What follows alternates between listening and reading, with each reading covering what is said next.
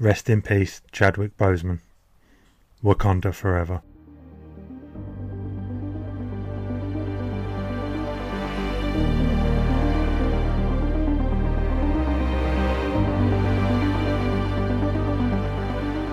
Good morning, good afternoon, good evening. Welcome back once again to Talk Until the Joy Is Gone podcast.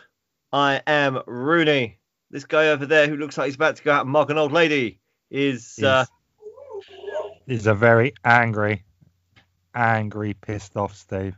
Is that why you've got your hood up? Does that help channel the inner darkness? It is, yeah. Worst Sith Lord ever. Don't laugh at me. It's you that's pissed me off. Oh, good. It's you that's just brought nothing but absolute fucking stress and bullshit to my life this week. Whatever could you be talking about, Stephen? What the fuck? Right. Do you remember like 3 days ago when you sat down to do a big, massive promotional interview? Let me jog your memory, because shortly after that, I got a pretty angry email. Was it from the Coochie Crew? Don't start already. I can't help it. This is what gets me in trouble with Amy, because I think it's hilarious when she gets angry as well. But look, it's not just me that's angry. You really upset these two women. Listen to this email, right? Okay. So there I was, right? Going through my day. Happy-go-lucky, just like smile on my face, just like, yeah, life is good. And then this fucking pops into the inbox, right? Listen to this bullshit.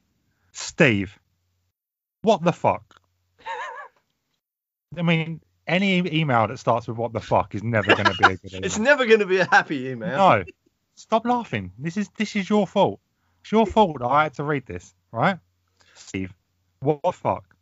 We agreed to this interview because we thought Rooney was smart and eloquent, but he made you look like a master orator. He used the word slag 14 times, 6 of which were directed at us. He said some of the most vile, disgusting things I've ever heard. I can't believe any of this. The fact that you promised us a great interview, and what we got was just the most offensive and disrespectful shit I've ever heard. Please, never contact us again, and never use the name of our podcast again. You two are an embarrassment to your gender, your country, and podcasting. Fuck off. Can you imagine? Can you just imagine how fucking happy I was to get that email? The look on your face tells me that you don't give a shit. You must have been overjoyed because you love being dominated by angry, aggressive women. So you probably got a full-on chub for that.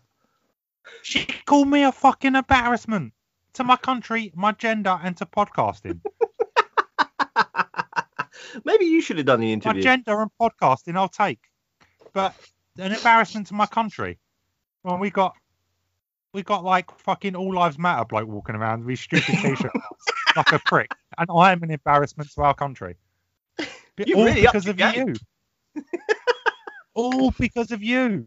I mean, I did email back and asked to hear the recording of the interview, and she said, we've already deleted it. It's gone. We saved it on a USB and we burnt it because we were that disgusted by what you said. So can you fill me in? Can you tell me why on earth you felt the need to go on there and use the word slag 14 times? Well, yeah, that kind of backfired, you see, because last week I said that I was using slag more to get it out of my, I was trying to phase it out of my lexicon. Well, phasing it out wasn't working because after the episode last week, I was just using it for everything. It was just slag. And then it kind of, I lost control a little bit. You lost control a little bit. Apparently you said the most offensive and disrespectful shit these two women have ever heard. And you know the name of their podcast. You know what they talk about every week. I mean, I didn't think it was that bad. Her mum is a bit of a gilf. So she needs to learn to roll with the punches. I mean, it's a dog-eat-dog world. And did you at least use the name of our podcast? I mean, I know it's not going to go out then. You're not going to do any kind of marketing for our pod because it's never going to see the light of day. But still, Like, the look on your face tells me you didn't even shout us out once. I might have done. I did go on a couple of tirades against feminazis and militant feminism. And I may have referenced us during That's one of these. That's the cornerstone of our fucking podcast. Of recently. That is the cornerstone of what we're building here. That's part of our brand at the moment. What? Oh, Jesus Christ. You know, I'd never heard somebody use subtext. I'm literally lost for words. Before, but you just did it there. You were putting provisos in, in real time there. Maybe I should have done that. Maybe that's it. Maybe if I'd mastered the art of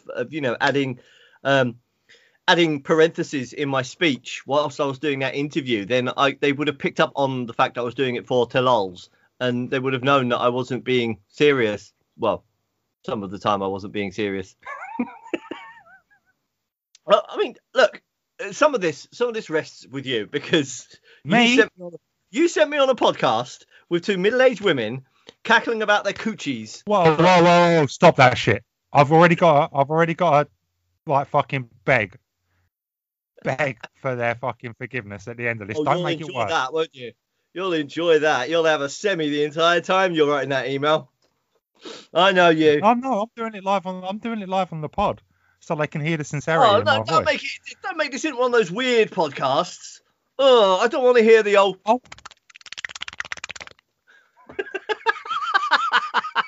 Again, you're welcome, listeners. There's a little bit of ASMR for you.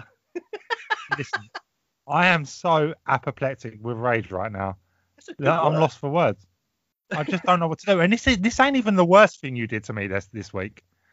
You did something else, which I'm going to get onto in a minute, that's like fucking life and death. So I stopped enjoying yourself and laughing. What I really think you need is some self-reflection. You need to look at yourself in the mirror and think, is this really the person I want to be? Can I get dressed up to look in the mirror? Really the podcaster I want to be? Because right now, like they say, you're an embarrassment to your gender, your country, and to podcasting in general. Dear.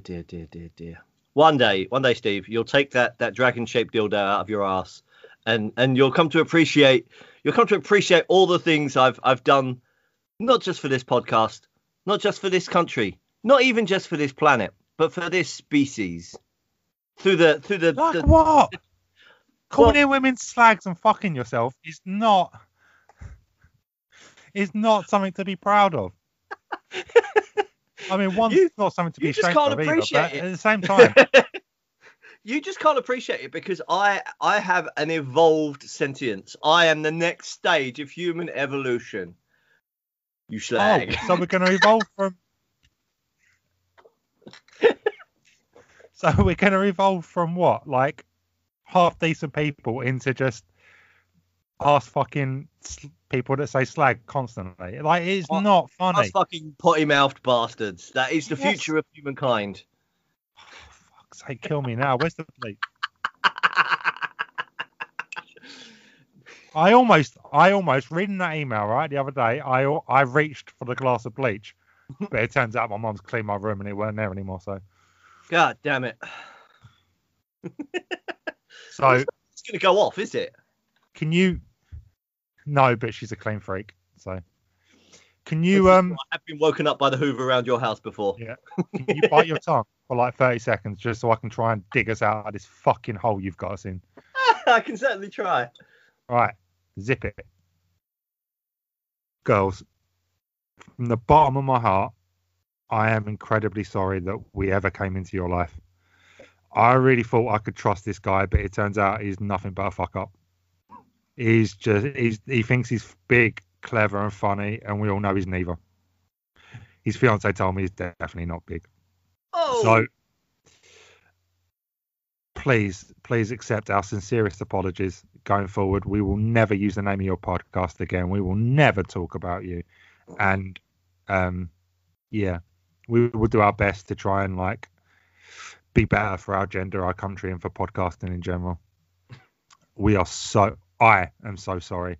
And trust me, when his fiance's flogged him and given him a good aggressive pegging later, he will be sorry too.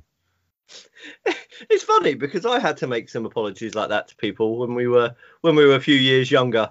They involved less flogging and pegging, and I didn't have to reference podcasts named like after sexual conquests. But yeah, it's just funny how the tables have turned, isn't it? What? When did you ever have to? I've apologised for you on numerous occasions. What have I ever done? The one that comes to mind, the one that comes most readily to mind, was in the Hare pub.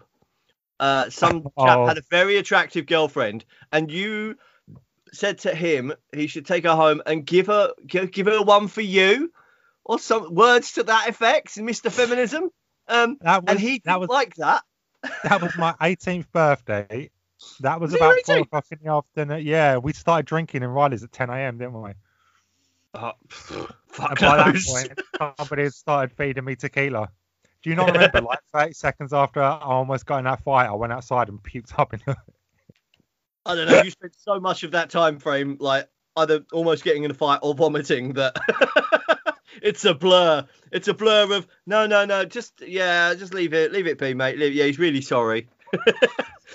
And you, just up in his face, shake my hand, mate. No, just shake my hand. Shake my hand, mate. And it's like, he's going to glass you. He has a pint glass in his hand right now.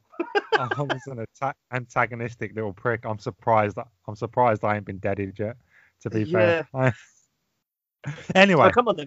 What's the other thing I did to ruin your life? The other thing, you thought you were fucking funny. You thought you were so fucking funny making jokes about me and Stacey. Then now I've got a fucking beef. I got a beef, like a West Coast, East Coast fucking beef with a man that I respect more than 99.5% of the people I know. I'm telling you, right? When your life ends and you lose everything, you find out who your friends are. I can name 3 people that reached out to me to make sure I was doing all right. Stacey, Ash, and you. Since then, you fucked it up, so you're not even on the list anymore. My only ride and dies now are Stacey and Ash. Well, they were Stacey and Ash until you thought you were fucking clever and started making jokes about me and Stacey. And now Ash is on a hunt. He called me the other night, bruv. He called me, fam. He said, I got sticks in the van and it's on site.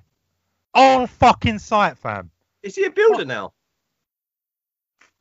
Fucking forget that. He's got fucking sticks in the van and it's on site. What does that mean? Speak English, motherfucker. Sticks me guns, bitch. He's got guns in the van, and next time he sees me, he's not even going to stop to think about it. He's going to murk me where I stand. I thought he had a Ford Focus. Literally, the minute we finish this, I've got to go get me a WAP, a vest, and see how much money I got left to hire soldiers for the war. Fam, this is not funny. He's not like you and me. Ash is a fucking G. He don't mess about. No violations, man. No violations. Is this the same Ash who, at one of my house parties, prevented me from squashing a spider? He just scooped it up very delicately and took it outside and released it back into the wild because he didn't want me to hurt it. Look, G's can be complex too.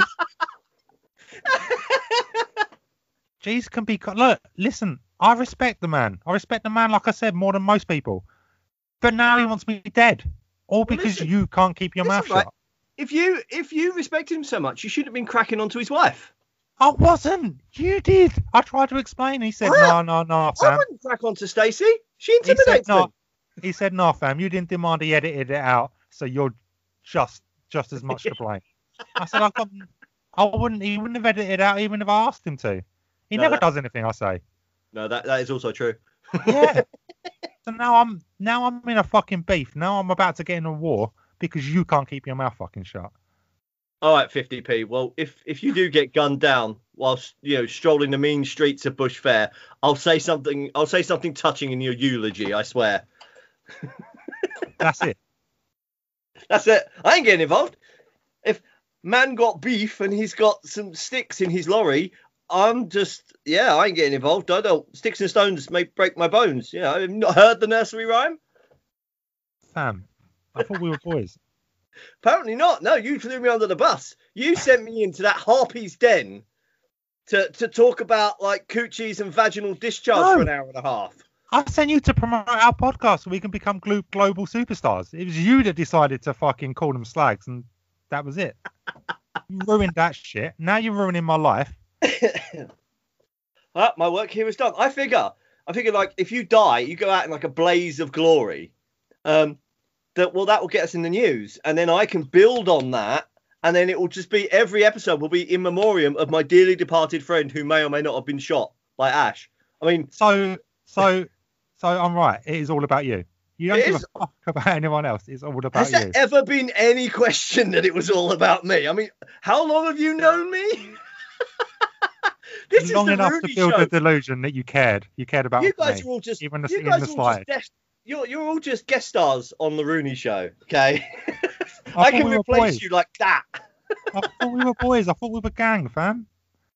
And now I'm in a beef. Now I'm in a war. Now man's gonna roll up on me. Are when you I'm gonna least get? expecting it? Should I order the red leather jacket for you so that you can like start your own little motorbike street gang? No, because I'd kill myself quicker than Ash will kill me. I mean, Just- yeah, that'd just- probably be less painful. Just promise me this, right? If I survive the war and we get through this and we keep doing the podcast, you'll never make another joke about me and Stacey again. I mean, I don't want can't to make go promises. to wars, man. I'm not a What's the liar, stress? Steve. I am many things. I am not a liar. I'm awful at it. So I could say, yeah, no, of course, fam. It's sacrosanct. I'll never, but you know I will. I'll get on a flow, and it'll just be like, bam, something inappropriate will come out, and you'll have beef again. Although I do like the fact that you're basically like you can't. You're just this big target sat next to me. I say the stuff, and people just come at you. It's brilliant. It's not brilliant. It's It's fucking brilliant. life and death. Oh yeah, it's all fucking jokes when you're Rooney, but Oh, when yeah. you're me, man's got like fucking beef now, fam. Man's got to like watch his back everywhere he goes. I'm not gonna lie. It sounds like a you problem.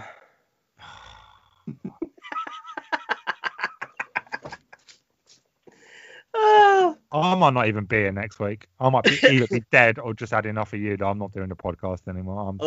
I tell you what, noble I listeners, swear down, fam. if he is dead and we don't get to do the recording next week, what I'll do is I'll smuggle a microphone, a little digital recorder into the funeral, and I'll sort of like live stream it for you. I'll give you a running commentary because obviously this is an audio only format, so you'll have to rely upon my mastery of the English language to describe the slow descent of the casket into the flames. The live stream of my funeral. Steve has insisted on us playing the Black Parade in full, In full. and then he gets buried. Looking around, there's only me and his mum and his brother in the room because no one else really gives a fuck. Stacey was gonna come, but Ash said no. And so they've gone into hiding because the world knows that he murked me. I'll set up Yeah. a webcam as well. I'll set up like one of those little 4G webcams on the headstone, so that when Ash does creep into the cemetery to piss on your grave, we can use that. That's great promo material. This podcast inciting disbehaviour. Stop with the we. You can use it. I'll be getting fucking decimated by maggots. By we, I mean me and your replacement. Oh, my money replacement. you got lined up to replace me? Alison Brie, I'm hoping. Oh, really? Yeah, because who wouldn't want to be on a video chat with her for 3 hours a week? To be Because fair, she is awesome. it's fair. I might kill you myself if I think I can start a podcast. It's either gonna be her or Jeff McHale or I want to say Jeff Troy John. Barnes, but that's not his name. Oh, talking to Troy. God, okay. I've got some shout outs. I need to get these shout outs out now before I get fucking murked going to the shop. Take note of this, people. This could be the last shout outs he ever does. First shout out goes to my friend Raj. Thank you.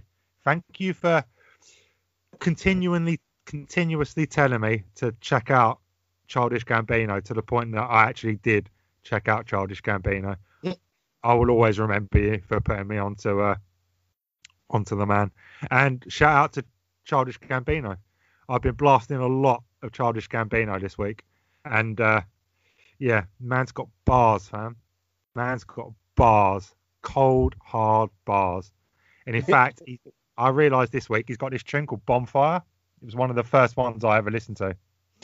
And he's got this one bar on it, which is, it won't mean anything to you, but to me, it's in my top 5 bars of all time. And it goes, let's see if I can remember it off the top of my head, off the top of my dome, fam. It goes, the shit I'm going to do this year, the shit I'll do this year, it's insanity. Made the beat and murdered it. Casey Anthony. Boom. That shit is fire. And I want to shout out Childish Gambino for having bars, fam. So that's it. See, I'd have handled that. Hold tight, Raj. Slightly differently. Hold tight, Childish. You are fire, fam. I'd have handled that bar slightly differently. It would have been, shit I'll do this year will be insanity. Be like Rupert Murdoch on a manatee. That's how I'd have gone with it. Because that really would be insane. That wrinkly old scrotum riding a sea cow. Get in it. Hit me up, if Miss my Gambino. brother listened to this podcast, I could make so many jokes about manatees that only him and my mum would get. Oh, it's such a shame neither of them listen. I could do 10 minutes on manatees right now. Yeah, so... We should do an episode on manatees. We'll just go away and spend a week researching manatees and just come back and just tell everyone all the things we love about sea cows. It'd be awesome.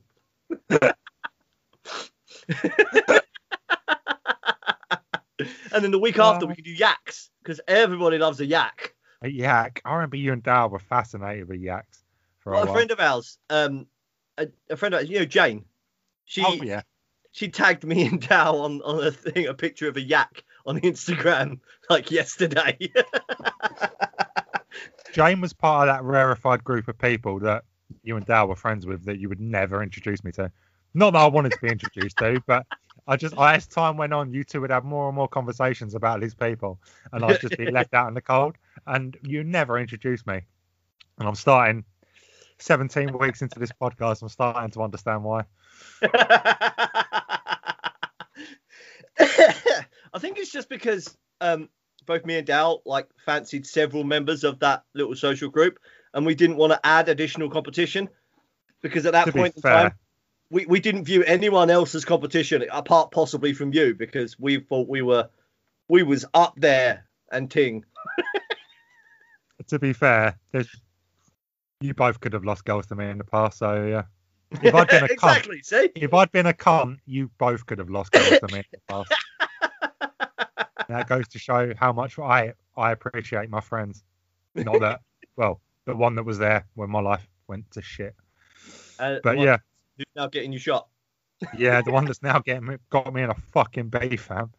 So if you see me wearing a bulletproof vest walking around town, that's why. That's why. It's not a fashion statement. If you see me walking with my gun lean, that's why, fam. Gun lean.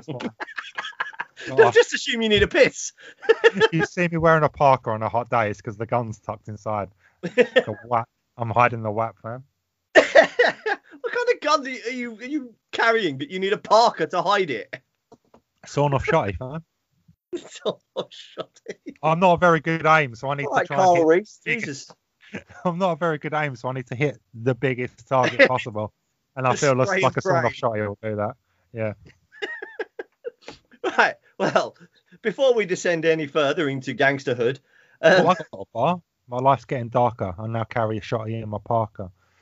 Yeah. Good. Wow. Sorry. This could be the top start. Of the dome, fam. All of that. Yeah. You're here at the birth of it, noble listeners. You're here at the birth of my first diss track for Ash. Yeah. I'm going to get the music to hit him up, and I'm going to write a diss track over the top, just so I can claim that I went down fighting.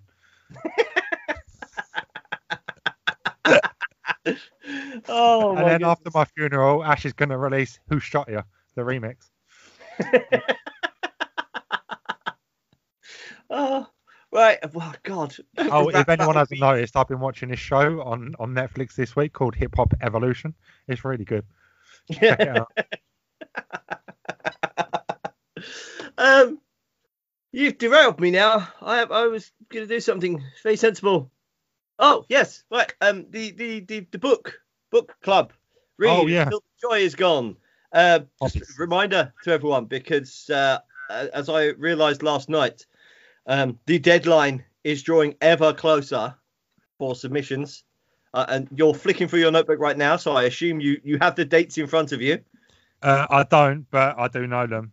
The submissions need to be in by the 5th, and the episode will come out the week later. So what's that? The 12th? Yeah.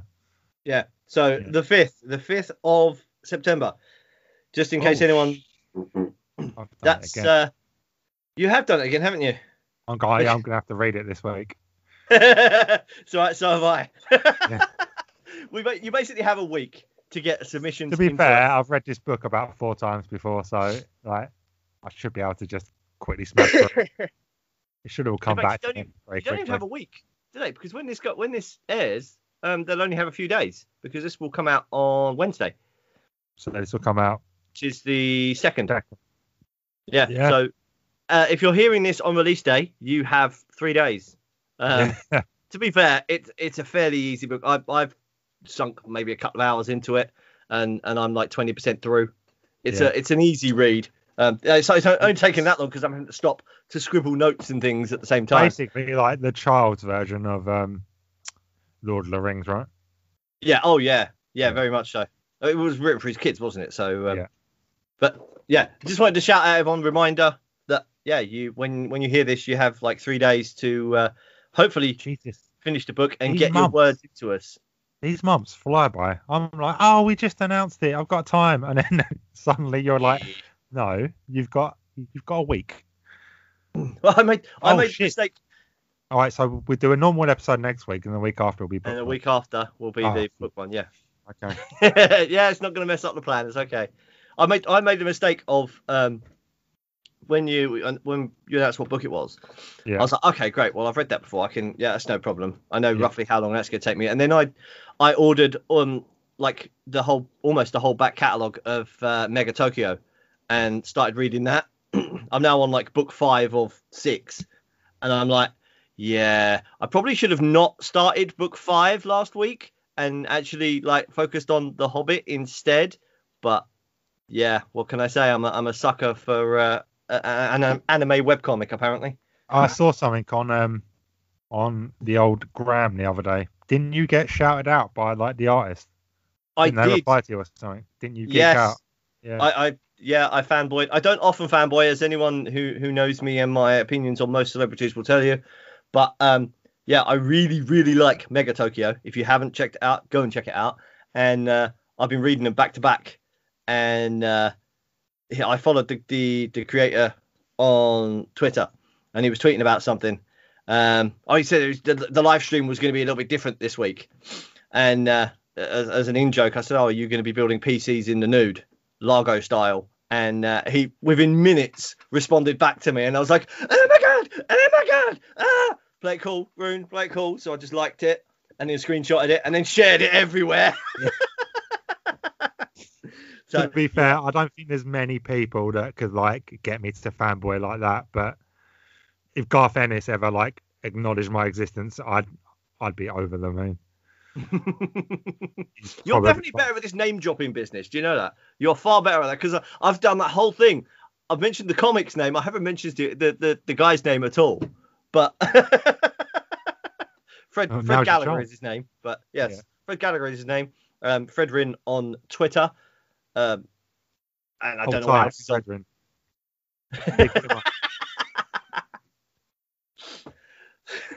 Big up Garth Ennis as well. You write my favourite comics in the world. You are a genius. Right. We're gonna have to do a review on a comic book. We're gonna have to do an episode on a comic at some point.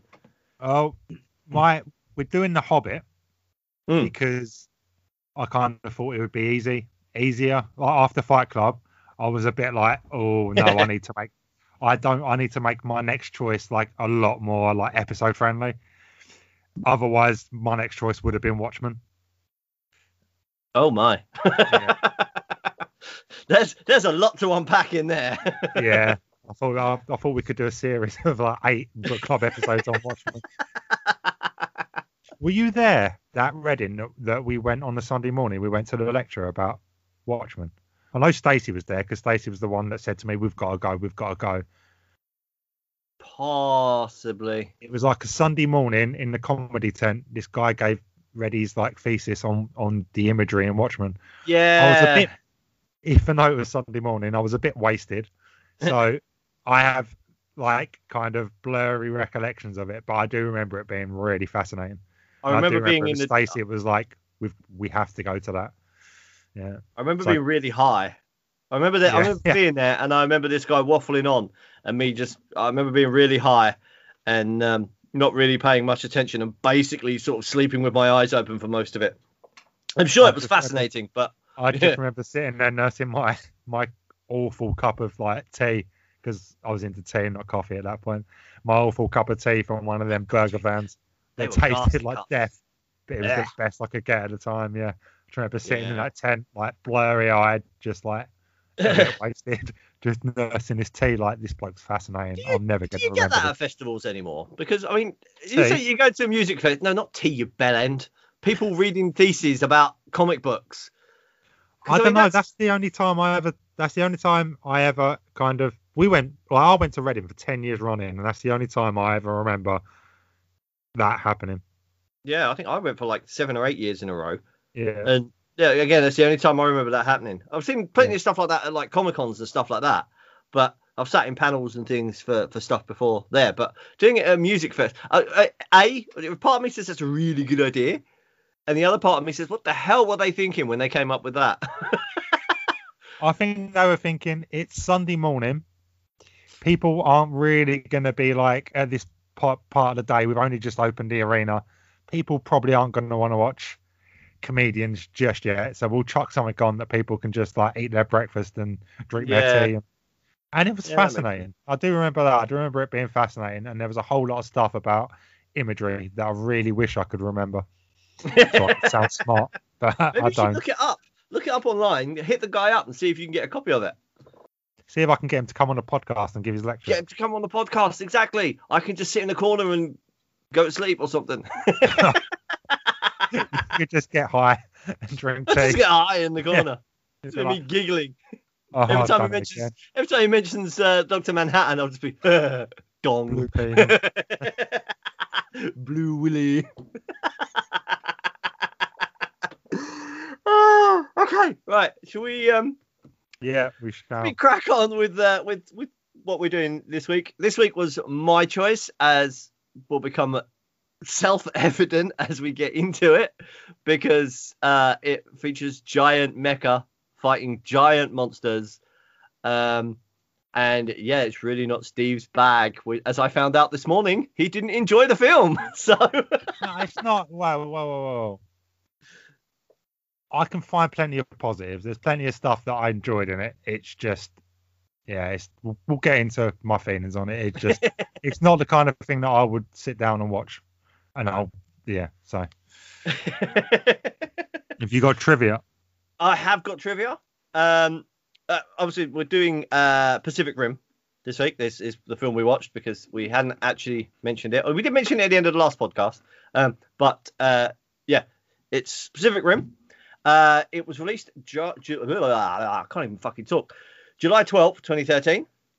Directed by Guillermo del Toro. Written by Guillermo del Toro and Travis Beacham, who also wrote the original story on which the film is based. Yeah. Had a budget of 180 to 200 million US dollars. Again, I've found conflicting figures on that, so make your own mind up on that. Box office 411 million US dollars, which, I mean, it's a reasonable sum. It's 100%. It's 100% profit, really. Yeah. And when you start looking at numbers like that, it's like, I've got it written in front of me. $411 million. That's obscene amounts of money. I can't even, you can't even visualize that. You try imagining that in £50 notes. Oh, God, yeah. It's obscene. If I could be bothered, I'd work it out, but... You could feed the world with that. Yeah, you could buy everyone in the world at McDonald's. Well, maybe not, but... Maybe not everyone. Maybe not everyone. You could buy something healthier than McDonald's for all the starving people in the world. You can with buy 400 everyone in the million. world an apple for $411 million. Yeah. There you go. I mean, someone can have mine because I don't like apples, but you know. I've really got into Thought apples in the past. Like, I was never into fruit until the first time I did keto, which was like towards the end of last year, when my food choices were reduced so much that basically I lived on vegetables and fruit for Oh, like 3 God. months. It's good. I dropped so much weight, but yeah, I really got into apples. Apples and pears I really got into. See, I tried that the other month. I was like, I'm doing all this exercise and training and shit. I need to like bring my diet up to speed. It didn't work, by the way. You know, spoiler alert. my diet is still fucking awful. And I was like, I tried an apple again because I do this every few years. I'll try an apple to see if I like them again. Yeah, I don't. And I was like, what about pears? What about pears? I got a real craving for a pear. So I went out. Good. I went out and bought one, and I got halfway through eating one, and I was just like, I am really not enjoying this. Really? So, yeah, I tried 2 or 3 times. I went out and I bought some pears, and every time I even tried, I was like, oh, it's the skin. The skin's gross. So I'll cut the skin off. I'll peel it, and then I'll eat just the skinned pear. I was like, no, I'm still really not enjoying this. And What I about kept like a trying. baked pear? Have you ever had a baked pear? I don't know, Yeah, actually. I don't think I have. It's really like you peel it and you bake it in some kind of like liquid, like a simple like a syrup or something. But it gets really soft, and then you get a spoon and you touch it and it all falls apart. Yeah, but doesn't that defeat the purpose of like eating a pear, because if it's like baked in syrup? Yeah, I'm not trying to talking find about health healthy benefits snacks now. and I'm healthy talking about alternatives. like an enjoyable dessert. There's nothing healthy about desserts, but if you want to eat a pear, that is a good way to eat a pear. I You don't can, yeah, want like, a pear.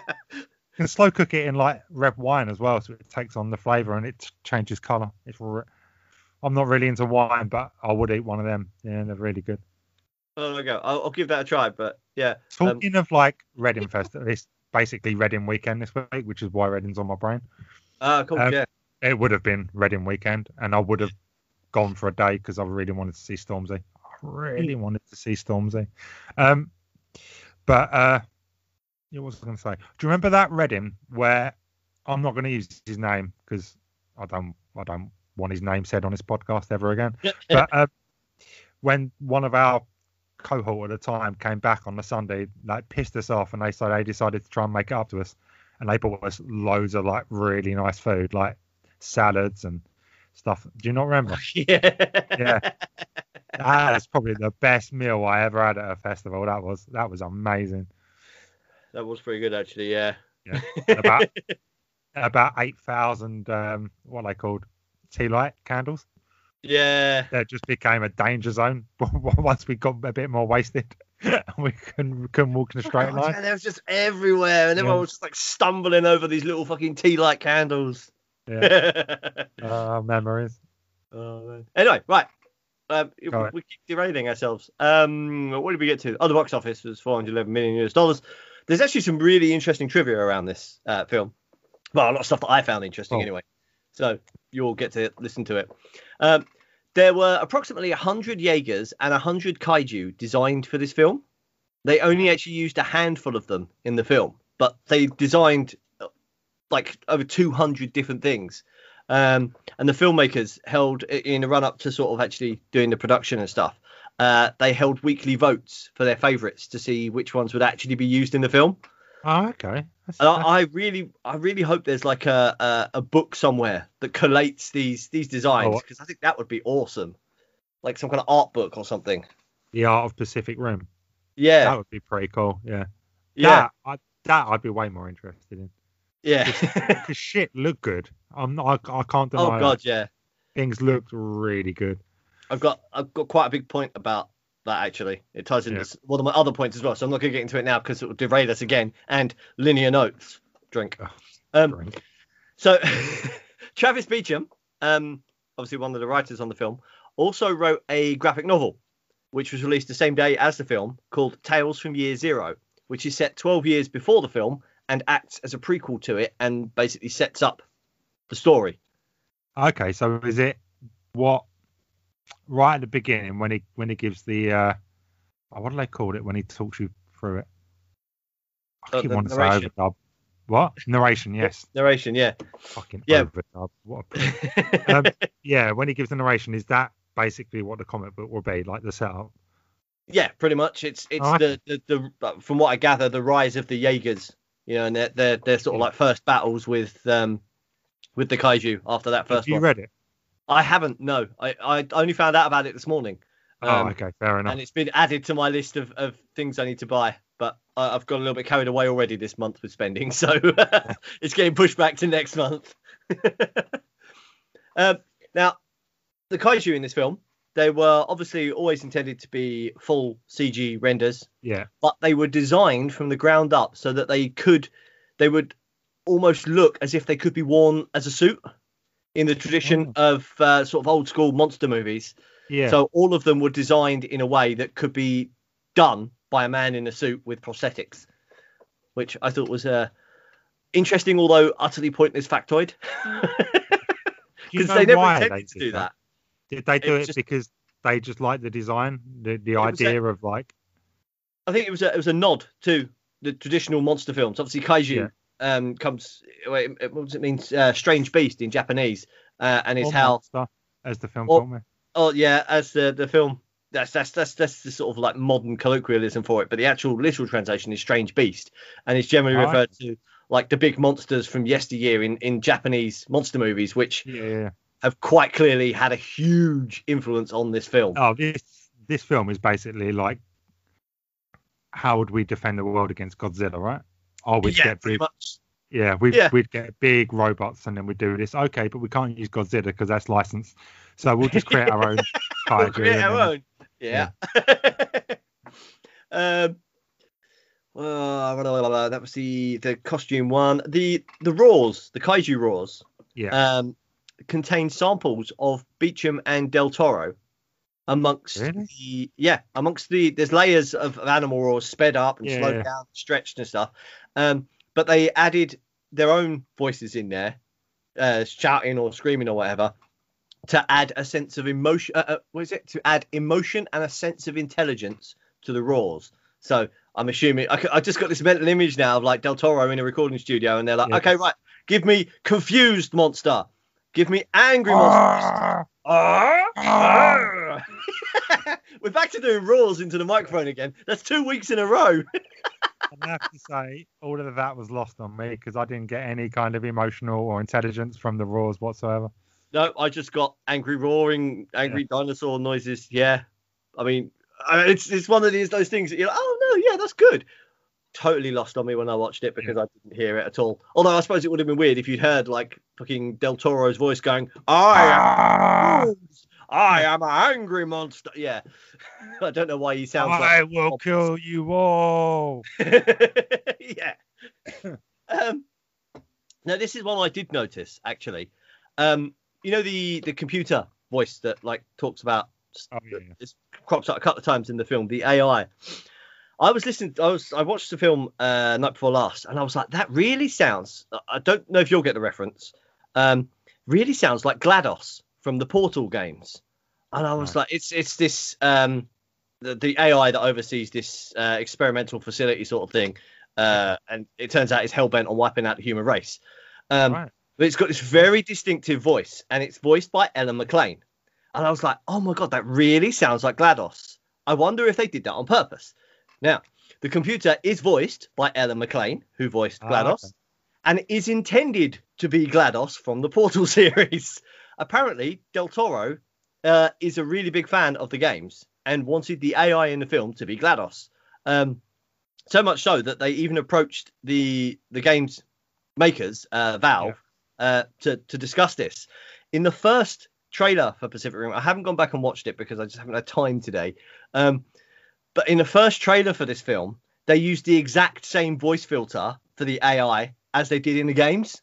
And that was a deliberate choice by Del Toro because he wanted that nod there. Yeah. Then they modified the filter for the second trailer and the actual film. But he has gone on record as saying, yes, that this is this universe's version of GLaDOS. And I was like, oh, that's a connection I did not expect in this film.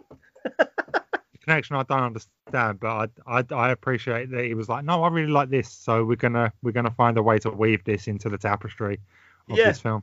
Yeah, I really like that. I really like it when sort of things like this cross over, because obviously video games is a big part of my life. And I like it when things like this that you kind of see as something entirely separate behind the scenes. There's this little connection, and you're like, oh wait, so him, this like really cool filmmaker, plays Portal. He plays video games too. He's just like us. Yeah.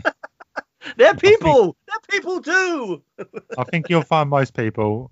Well, not most people are like each other. They're not very much like us, though.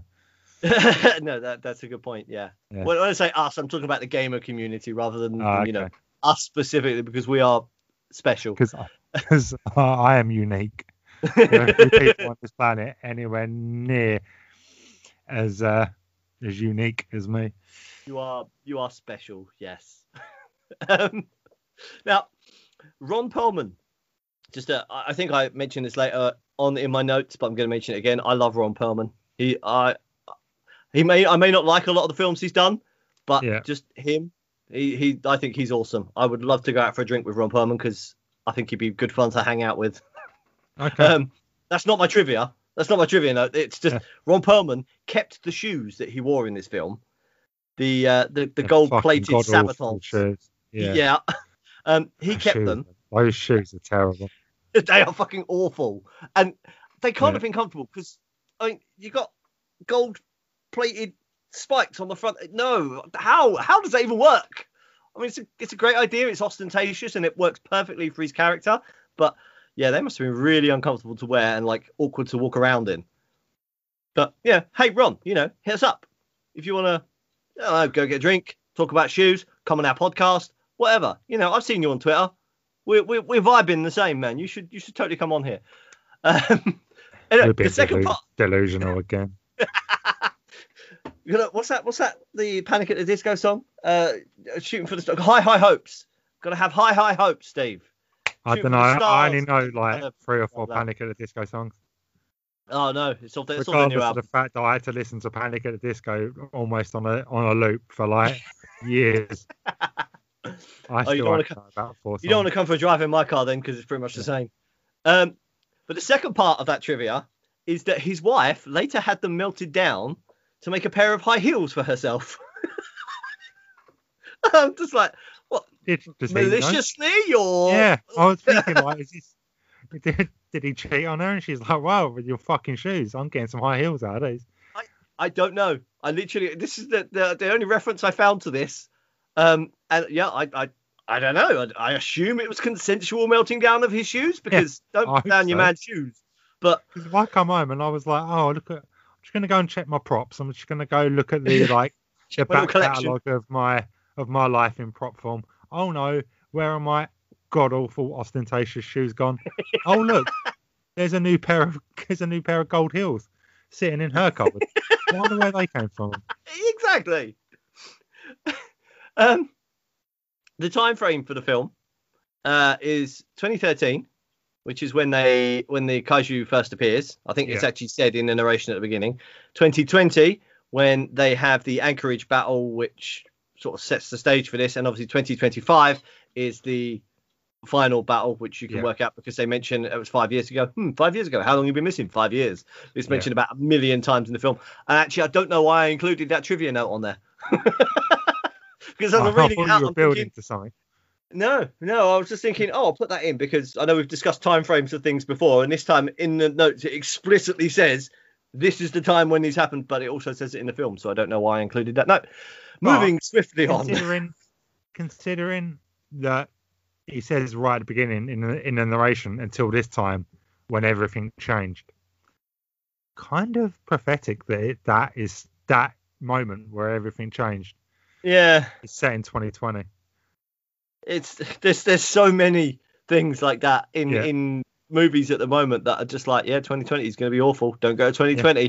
Everything changed in 2020, and we're just like, wow, Hollywood. What do you know that we don't? Yeah, I think they've got a portal to another dimension, and they can lizard people where they can see the future. It's the Illuminati lizard people. They're running Hollywood. Oh no, not them. and Like, with their calm sex down, numbers Alex on the Jones. back of like Pizza Calm Express down, Alex Jones. or something. Well, sorry, I was putting my tinfoil hat on. I couldn't hear you. Is that a anti-vaxxer t-shirt you're wearing? No, my t-shirt today, proudly sponsored by Razor Storm. We're not sponsored by Razor Storm. I just really like their t-shirts and want to get sponsorship from them. I'm a What you rebel. got? Is that QWERTY or T Fury? QWERTY. I knew it was one of them. I'm repping my rebel ways today. I managed to find a couple of alternate casting choices. One of which would have been absolutely awful. The other one I could see working, probably because he's a bit of a heartthrob, and everyone just would have melted. The first one, which would have been awful, is that Tom Cruise was considered for the Marshall Pentecost role. No. Yeah, exactly. No. It just would not have worked. He's too short. Yeah. At He's too least- short. He's too smug. He's just a prick. Yeah.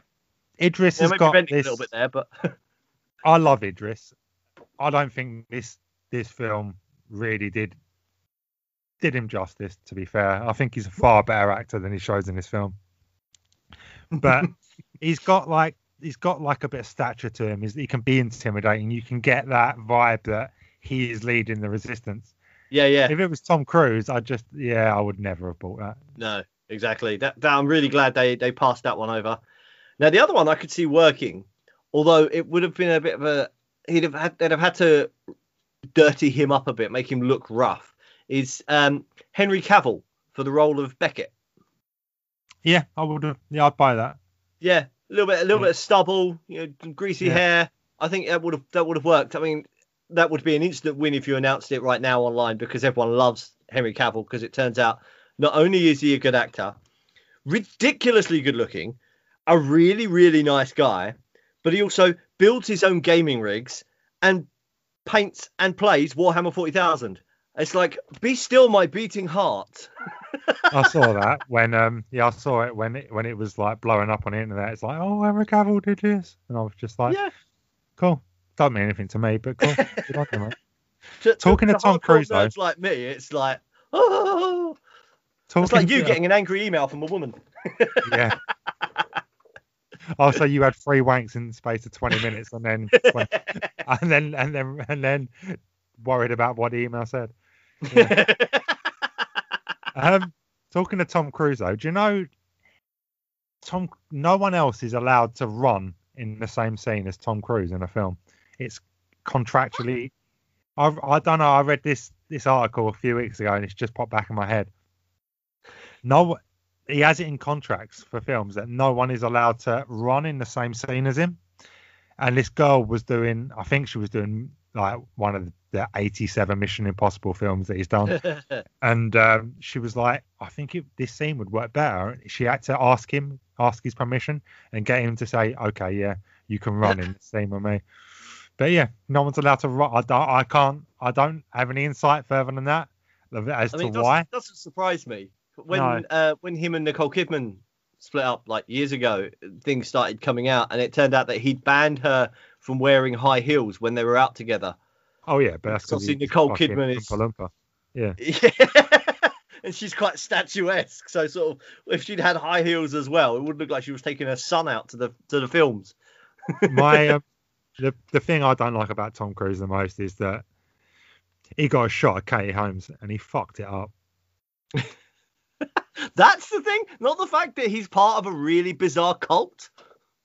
No, because I quite like cults, as you can tell from the space monkeys. Yeah. No, it's the fact that growing up I had a couple of crushes. One was, as everybody knows, Addison Hannigan, Willow Rosenberg herself.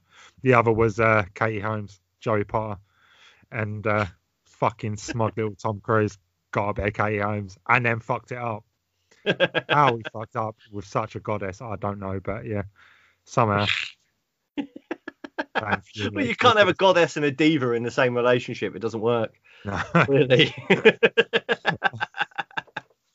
That's my last trivia notes.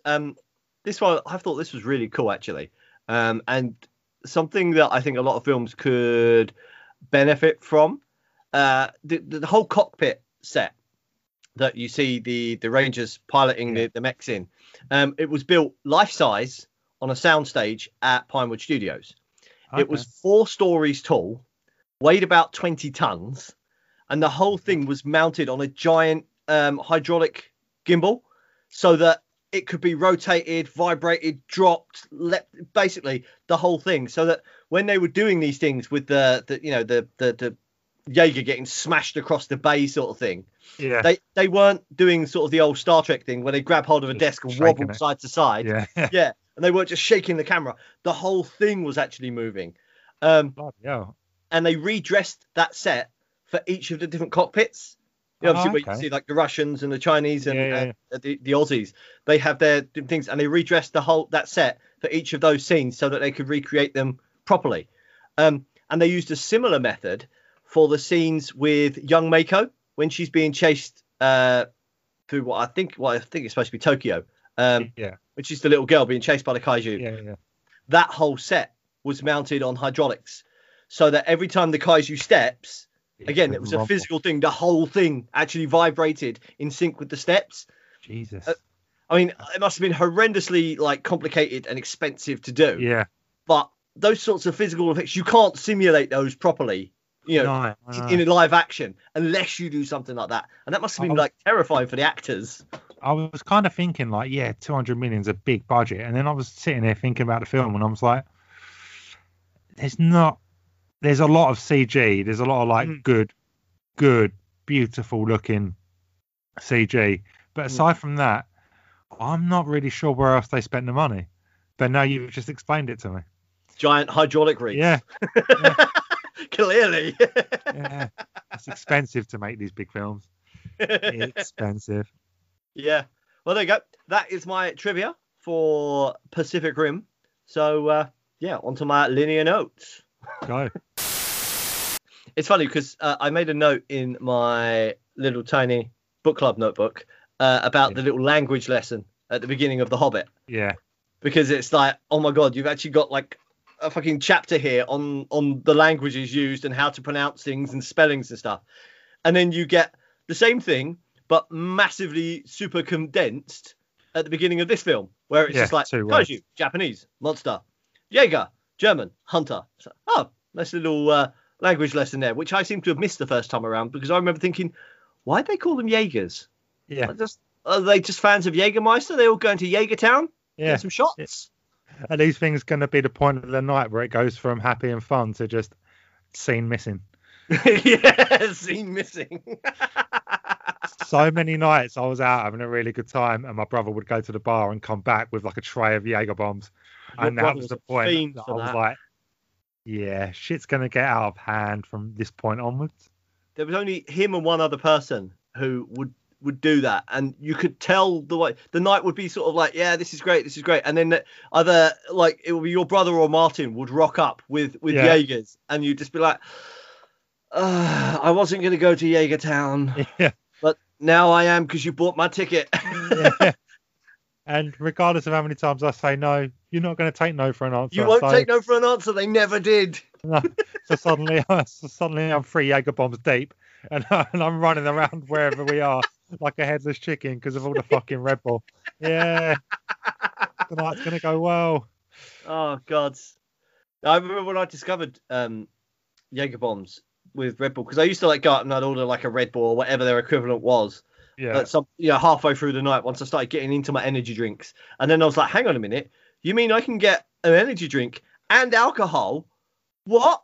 And I can look like an arsehat while I'm doing it? Hit me up. Give me 2 of those motherfuckers.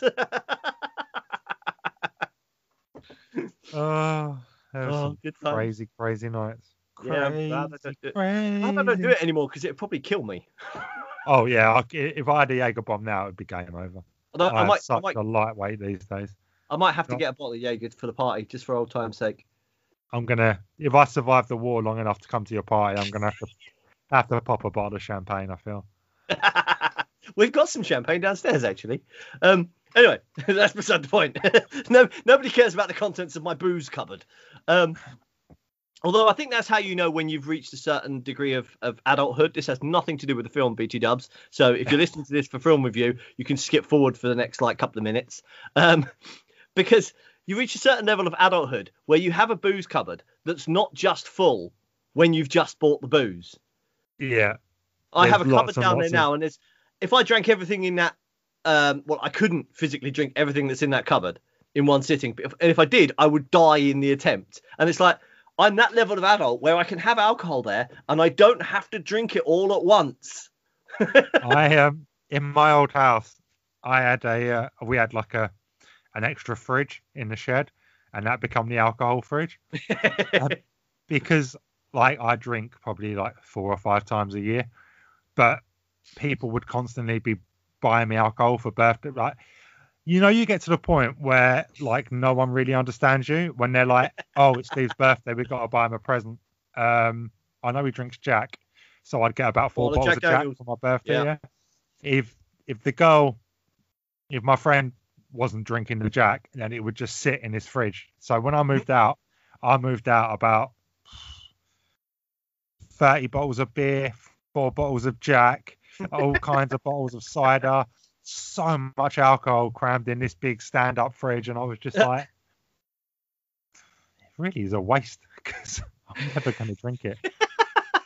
But that's why, like, every time you had a house party, I could turn up with a bottle of Jack because I had so many. I did wonder that, because we were saying it the other month that, like, the last time you came around and you just rocked up with this bottle of Jack Daniels, and it wasn't until like the day after we was like, well, he doesn't really drink, but when he does come around, he can, like, those bottles are never at the same point when he comes back as they were when he left. There'll be like the dregs left in the bottle, and he comes back to the next one like a month later, and it's full up again. We were like, he's just going out and buying a bottle of Jack every time.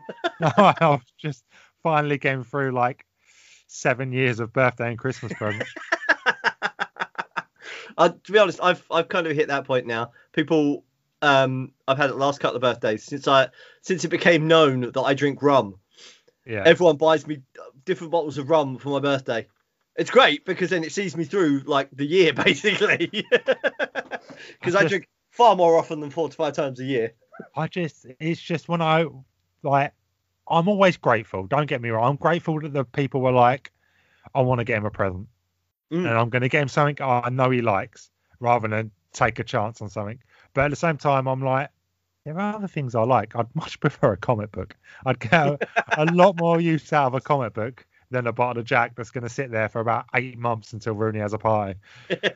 So there you go, Jack Daniels. You've been missing a trick here. You need to get into the comic book game. Yeah. And Jack Daniels, man. That's a comic book I'd read. The history of Jack Daniels. Yeah. Right, let's swerve back on course to Pacific Rim rather than talking about our alcohol. I was going to say alcohol problems, but we don't really have one, which is why we have so much alcohol. Yeah. Oh, don't. Oh, you just brought a joke back. Oh, I'd go into it, but you're not going to appreciate it, and it's convoluted. So move on. Awesome. I mean, I'm sure everybody appreciated hearing that. Oh, Lou. I know Lou would get it. DJ Steves. I don't have a problem with drugs. In fact, I'll take anything. It's one of my favourite jokes in all of People Just Do Nothing. Shout out. Referencing other podcasts again. Shout out Lou and Raj because they made me watch it. Lou and Raj have got a lot to answer for. They have, yeah. Where am I? Oh yeah, right. Jesus, I'm only on the second note and we're like an hour in already. It took 6 days. It says in the opening montage, 6 days to kill that first kaiju. Yeah. Which, first of all, that's insane. And I just wanted to shout out the governments in this film, at least for this bit, because unlike most movie governments, they didn't just go, the tanks didn't work, the missiles didn't work. Let's nuke it. Yeah. Exactly. They actually carried on killing it properly rather than just nuking themselves, which to be fair, is just ridiculous. It took out three West Coast cities. I don't know how much of the West Coast is left. You might as well just... Yeah, but the thing is, you can rebuild after the building's been smashed down. Yeah. If you drop a nuke on it, you can't. I'm looking at you, Cloverfield, because we all know what you did. Oh, And I'll add that our- to the list. Cloverfield. Oh, I forgot about Cloverfield. I love I have that a film. love-hate relationship with that film.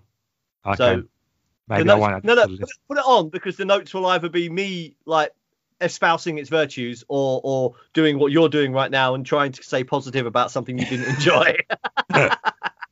But to be fair, I've done that to you often enough that it's only fair. Even when it's saving the world from giant monsters by fighting them in giant robots, humanity manages to screw it up. Yeah. It's like 'cause- you literally just had to keep punching the giant Yeah. monsters, and it would have been fine, but you didn't because you thought you were rock stars or something, and yeah, you tried to show off, and then your arm got ripped off, and look at you now. I just think like they're all equipped with weapons, but they all just want to go for a fist fight first. Surely the fist fight should be the last thing you do. You should just like use all your weapons, and if none of them work, yeah, we'll get into a bit of a slugfest. But Yeah. they all just go in there like, nah, fuck all the weapons. I'm gonna punch Just go this thump it. kaiju Yeah, in it's the head. like, Yeah. what the hell? I mean, what is it? Gypsy Danger has plasma cannons built into either hand, Yeah. and it's A like sword. it has swords, as it's revealed later on in the film. It has swords on both wrists. Yeah. And yet the first thing it does is runs in and punches it. Yeah. No! Because if you're close enough to punch it, it's close enough to punch you. If you killed it from halfway across the bay with your plasma cannon, game over. Yeah. What's the Aussie Jaeger called? Is it a striker? Yeah, something striker. Yeah. I did It's look up this got, morning. I like, can't remember his name. 6 cannons in its chest. Yeah, in its chest. It could stand. It could walk to 100 yards away, and as we see in Sydney, the 6 cannons will kill the kaiju. It doesn't even have to get within striking distance. Yeah. First things first, we're gonna have a fist fight, and then if that doesn't work, we'll shoot it. It's like, yeah, that's its special move. It's like it's almost like a fighting game or something. They have to build up their power meter up by doing the basic attacks, and they're like, oh right, I can use my special attack, and then they rip out the chest cannon or the plasma guns, and it's just like, why didn't you just do that to begin with? Because you go in, you'd launch all those missiles into its face, and then it'd be like, and then you go in and just finish it. You curb stomp it. We all know how effective that is. Yeah, we've all seen American History X. We all know. Oh, I was thinking Gears of War, but yeah, that works too. You mentioned that they think they're rock stars, and they say at the beginning that the Rangers turn into rock stars.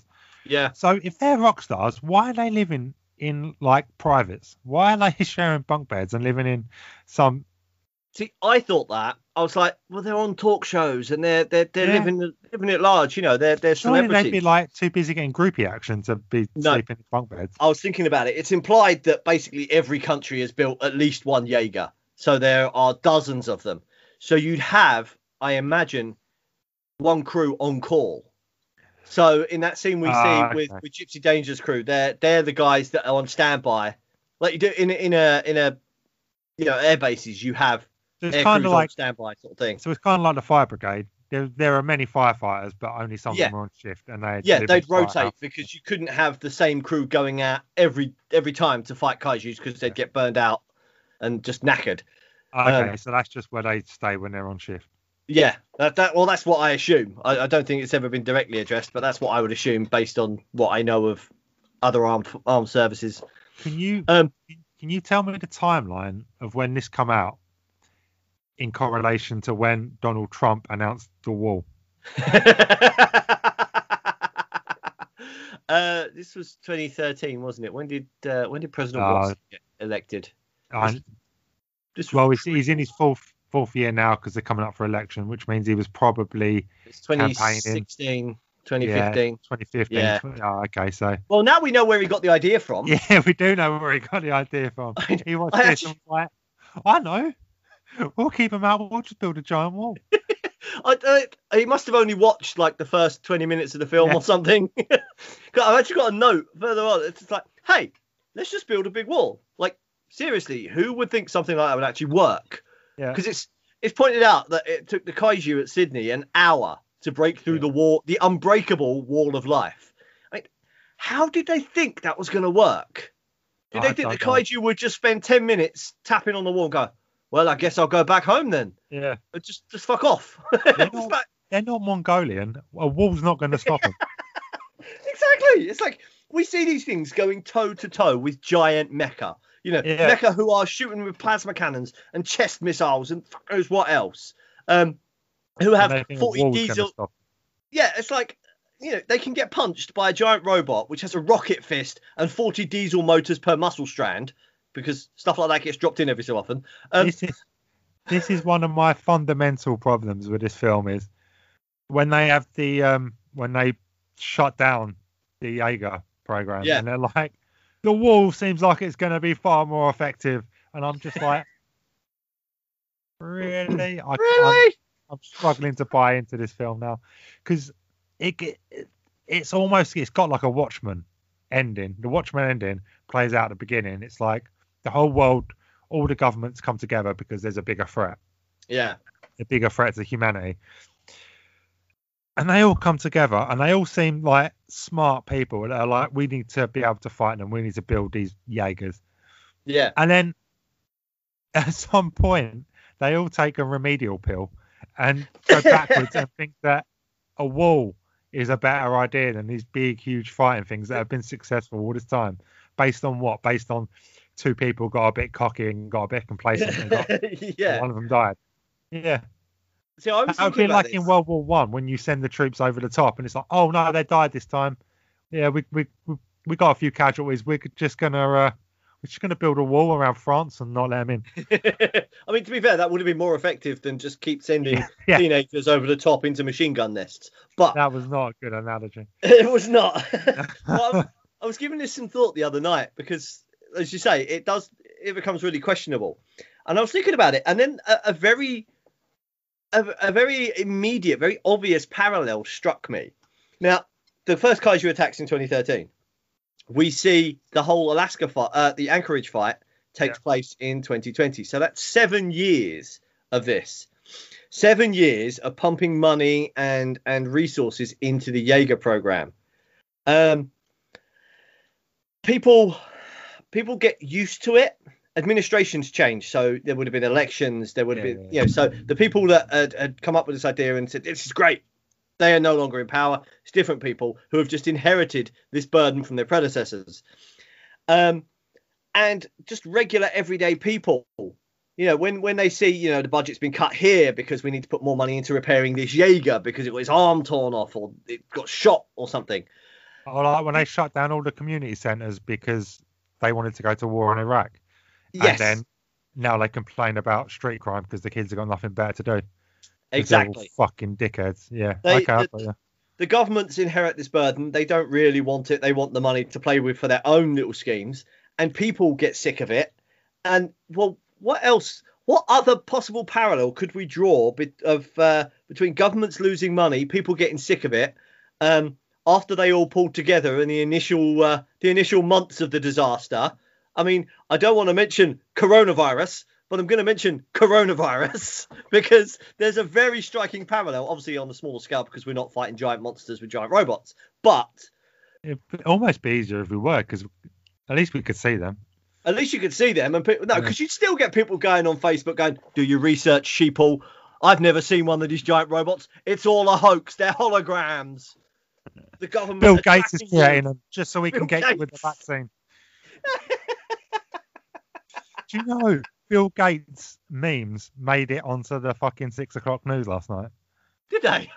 They did a good chunky segment on how there's always been conspiracy theorists and anti-vaxxers online, but now the use of memes, especially Bill Gates memes, have made themselves into other public forums, and people were starting to believe them because they're in their like parent-child groups, and they're in this social group and that social group, and it's the anti-vaxxers that you love so much. This word, fam. They're getting that word right out there at the moment, and there's a lot of people that believe them. There should be an IQ test before you're allowed to go online unsupervised. Everyone should have fucking Net Nanny installed unless they can prove that they're not a cretin. Twitter has gone from 87 billion users down to 4 in the space of one day because only 4 of them passed the intelligence test. Right, anyway, no, we're not going into that because that we'll spend the next 3 hours just with me ranting and raving about idiots online. And I do enough of that on my social media because if you guys want to check that out, then find me on social media and you can get it firsthand. He goes by the name Coronavirus. Goes to show you the kind of level that we're working with here, right? Look, everyone else was changing their names, and I was like, "Come on, this is just screaming out to be done." Got to stay topical, man. Got to get those retweets. Yeah, because when you die, all the retweets are gonna they're a great legacy to leave. They're my legacy. My social media content is my legacy. Gonna be enshrined. In a week where people were celebrating 57 years since Martin Luther King gave his iconic "I Have a Dream" speech. Anyway, back online. No, we're coming offline because we keep talking about stuff online. We'll get back to the notes because I've still got fucking loads of them, and we're over an hour in. Sydney. Right. It broke my heart when the kaiju broke the wall and got into Sydney. Sydney is such a beautiful place. And yeah, that's all I really wanted to say. That was one of my notes. Sydney. I think they missed the trick. They should have had the Opera House turn into a Jaeger, just like Transformers style. Transformers style. Opera House, go. That would have been awesome. Or have it like open up, and that's where Stryker comes out of, just like launches out, like fucking Thunderbirds. That is a beautiful. That building is even more beautiful in person. But yeah, if it could open up, and that's where a massive Jaeger would just fly out of, like, I'm here to save Sydney. That would have been so good. Good aim, mate. Just loudspeakers built into the Jaeger, so you'd be like, good day, mate. Listen here, you flaming galah.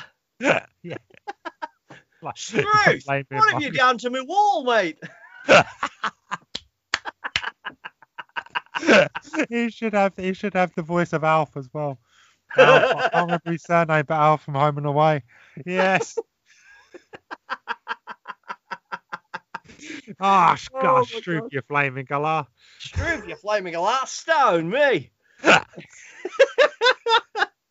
got to go down the surf shack, get the boat out. I've been there, I've been to the surf shack. Yeah, I know you have. Yeah. Makes you kind of jealous. Yeah, that beach is one of the most beautiful things I've seen in my entire life. Oh, Summer Bay. Beach, yeah. Oh God, I'm almost gonna let you off for your terrible interviewer and that angry email I got for that joke. I have a note here somewhere about the accents, because the Australian accents in this film are fucking awful. Yeah. But then so is Beckett's. Yeah. Well, I mean, Idris Elba, he just does Idris Elba. He's doing a marvelous Idris Elba impression because, that's him. Mako, her accent, no problem with that. But the Australians and Beckett, their accents are just ridiculous. I don't know what it is. There's something not right. It's like they're doing an impression of an accent that was only been described to them. Like they've never actually heard it. Which is bizarre because I'm fairly certain that the younger Australian, whose name I can't remember, is actually Australian and was in like fucking Neighbours or Home and Away or something. I thought I recognised him. Yeah. He's been in a soap or something before, and I was just like, but why is your accent so fucking awful? Not that I watch Home and Away. Not that I didn't. I definitely did not see 99% of Home and Away episodes for a stretch of about 2 years. While I ate my dinner, I absolutely didn't do that. During the 90s, Home and Away and fucking Neighbours. That was my dinner TV. I watched Neighbours during the 90s. I'm talking about in the last 5 years. Oh God, what? It was all under duress. I absolutely did not enjoy watching girls in bikinis. Whatevs, mate. Whatevs. The Shatter Dome. you first is Shatterdome or Shutterdome? Yeah. Shatterdome, yeah. Yeah, when you first go in the Shatterdome, I got massive Yavin 4 vibes. There's just Oh yeah. bare people walking around aimlessly. Every shot is just people got walking here, walking groups of people just walking all over the place, and I'm like, wow, this reminds me of Yavin 4 so much. There's an interesting note actually on the Shatterdome sets. Yeah. A lot of the stuff there, like the tools and the buildings and that, they were actual tools. They weren't sets. Well, they weren't set pieces and stuff. They were actually taken from like building sites and plant hire places. And a lot of the tools that they were using, they were actually using those tools to do bits. Again, for the practical effects and the realism sort of thing. Yeah. Yeah, they actually just had like jackhammers and pressure, what do you call them, like hydraulic wrenches and stuff like that. Yeah. And yeah, just to actually make it that much more realistic, which another small thing. But they've gone to a lot of effort to like dress the sets realistically and to bring this voice in from this computer game and this and that. I think they probably could have, spent some of that time working on the script, because there are some moments in this film that are just fucking tired, fam. Oh yeah, just I think so overused. It's like when, I'm going to skip towards the end, when Idris comes in and he does the whole, I have never seen two people win a fight like that. Yeah. So tired. There's another one. I just had it in my head just now. Oh yeah. When he first meets, Beckett first meets Mori and she says something in Japanese and then he replies, yeah. I'm like, oh really? You're using that? There's a really I've done that a billion times before. There's a really interesting story behind that, actually. Okay. That's an artifact left over from one of the original drafts of the script. In the original draft, Beckett could only speak English. Yeah. Mako could only speak Japanese.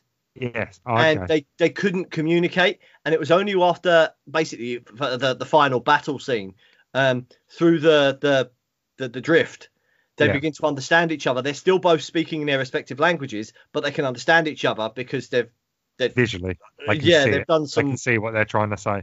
Yeah. And that was going to be a thing right the way through. It was the fact that those two had this compatibility, but they couldn't actually talk to each other.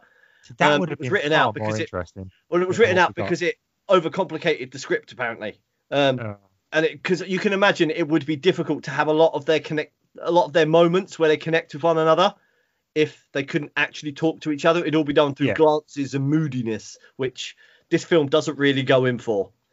I think my overall take on this film is I'm not against it. I actually really quite enjoyed certain bits of it. It's just other bits I found really kind of predictable, and then there's them little them scenes that I talked about where I'm like, that's dead. That is so fucking tired. This whole film, I think the way I look at it is it's Del Toro doing Del Toro on the classic action adventure film. It's not got a clever subplot. It doesn't try to be clever. It's a very simple thing, and it's just Del Toro's done his usual thing. There's layers if you want to go, like the ridiculous set design and the hydraulics on everything and stuff like that. It's just a solid sci-fi feature film. It doesn't try to do anything clever, which is one of the reasons I like it, because you don't have to worry about space Nazis and subtle messages. I went to see Inception at the cinema recently. Don't worry, I wore a mask the whole time. And I just, the whole time I was sitting there thinking, I'd really love to see Christopher Nolan have a go at this. I'd really love to see the Christopher Nolan version of this, because I think that would really appeal to me. It'd probably be about 8 hours long, though. Yeah, but at least it would be like original. Anyway, getting back to one quick note. Yeah, Max the dog, fucking adorable. See, I don't like those dogs. They just look really stupid. He's adorable. Like when he was walking along with his tongue hanging out. They are. It's a dog, so yes, it is adorable. But I'm going to cover my dog's ears. I just wanted to cuddle him and just like let him lick my face. You guys can't see this, but he Oh, literally did just cover Poppy's ears then, so she didn't hear him saying that. she gets very jealous. Like if I'm out walking her and another dog comes near me, she's like, "No, he's mine," and she comes over and she starts getting all like aggy. Lando does that, but you saw that the other week when we bumped into each other walking the dogs. Right, I haven't mentioned it in a little while. Fashion. We've gone a few episodes without really discussing it. Wow, we're back to fashion. Yeah, because I can't. Please do not say. Oh, what's his name? Hannibal Chow. Oh God, no, he's ghastly. No. He's the. Oh God, you've derailed me again. What's I saying? Yeah, right. This features two of my favourite items of clothing: flight suits, because flight suits are awesome, as we've gone into several times before, and well-worn leather jackets. I'm a big fan of a worn leather jacket, and the Gypsy Danger pilot jackets. They're only on screen for like a few seconds right at the beginning when the two brothers are walking off to fight the Anchorage kaiju. They are awesome. I want one of those. I'd look ridiculous in it because US style bomber jackets generally look ridiculous on anyone who isn't American, but yeah, they are beautiful. And there's a couple of instances where you see people, they're wearing like the matching jackets for the pilots and stuff like that. And I'm like, you had so many leather jackets back in the day. I did used to have an awful lot of them. Yes. Back in the day when that whole kind of the Strokes Libertines thing happened and like leather jackets were everywhere. Yeah. You had a constant stream of secondhand leather jackets.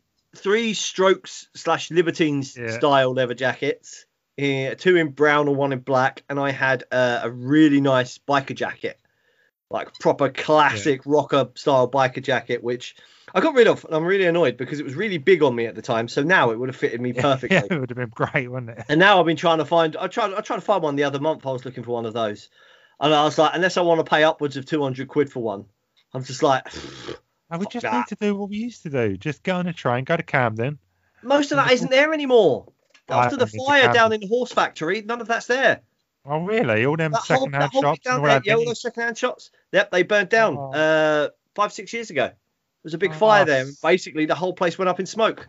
I've got so many... Well, I've got lots of good memories of like hanging out in Camden shopping and a few horrible memories of like going shopping with you and Dal when you were both really skinny.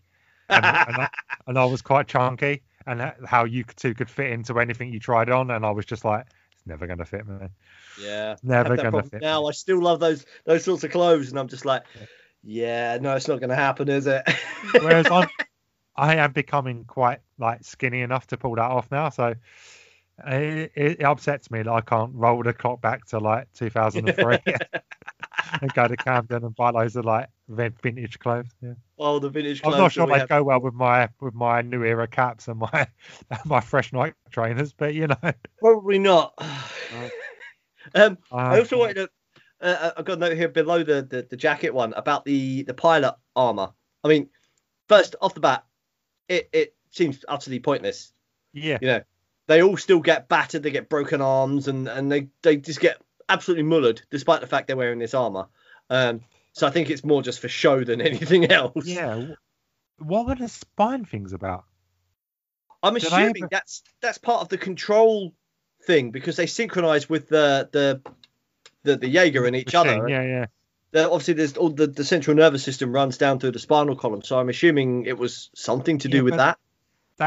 They did spend like they kind of made it a point of the scene was bringing it in, strapping it to the back, and then they never really touched on it again in the whole film. No, I mean, you see them, but they never explain what it is. Well, I think it's just a bit more. It's more clever set dressing, I think, just to sort of show, look at this, all this technology, isn't it cool? But the this pilot, is what can happen if we all come together. If we all come together and work together, we could have giant robots. Come on, people, sort it out. Giant mecha. Yeah. It's the armor's kind of. It's almost like it draws on lots of different influences. I've highlighted some of them that I spotted, and makes this almost kind of generic sci-fi armor, which I might actually have to make one day because it looks really cool. I can see elements in there from Iron Man, the Mass Yeah. Effect's N7 armor, Destiny, and the new RoboCop. There's if you look at, especially when it's in the black carbon fiber, because when you Yeah. first see it, it's all done in the white, and then the second time around, it's in that black carbon fiber, Yeah. and that's like that could be the love child between Iron Man and the new RoboCop. It looks I very only watched sleek, that- but I watched that new RoboCop film once, and yeah, so have I. Yeah, it was bad. It was okay, but Yeah. it wasn't really RoboCop. No. Here's another reference you won't get, but I keep harking back to Neon Genesis Evangelion.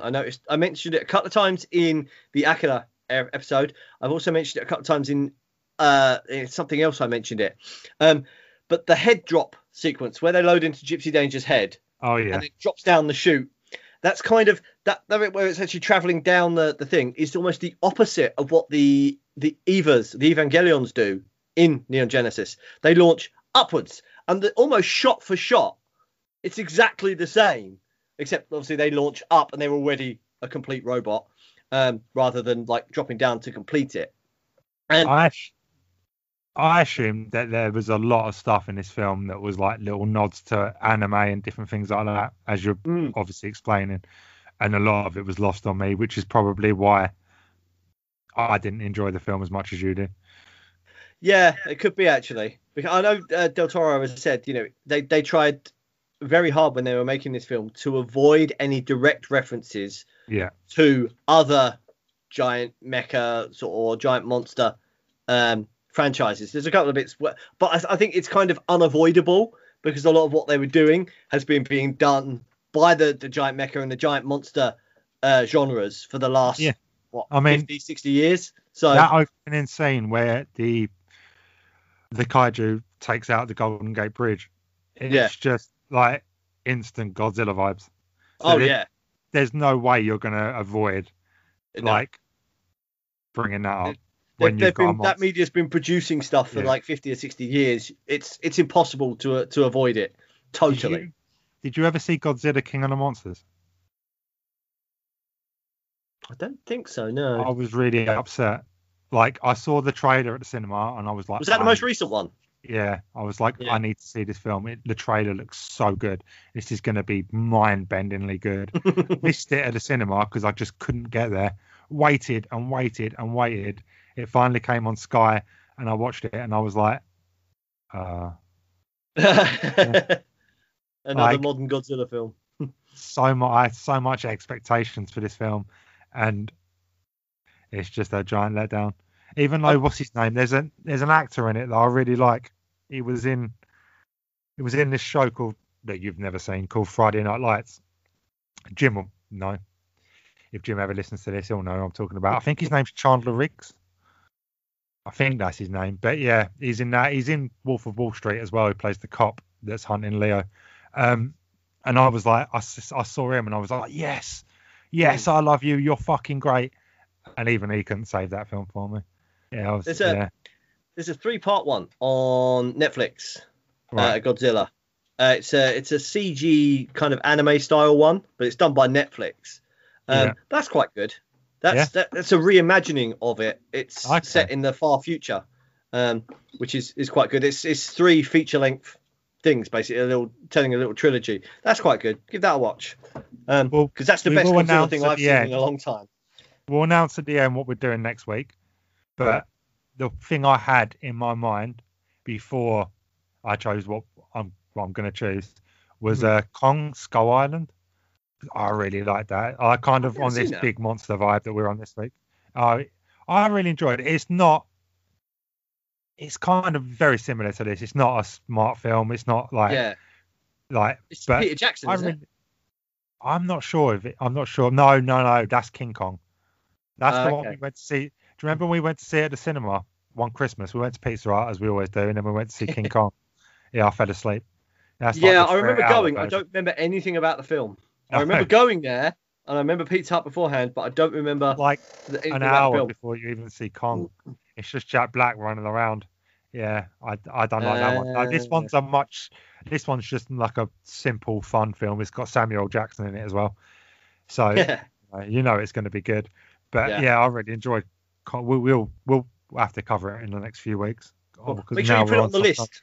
Make sure you put it on the list. I've got to put some more stuff on that. I haven't even looked at that. I've added loads over the last month, and it's starting to look a little bit Rooney dominated at the moment. So you need to put some stuff in there, or there's going to be more stuff like this.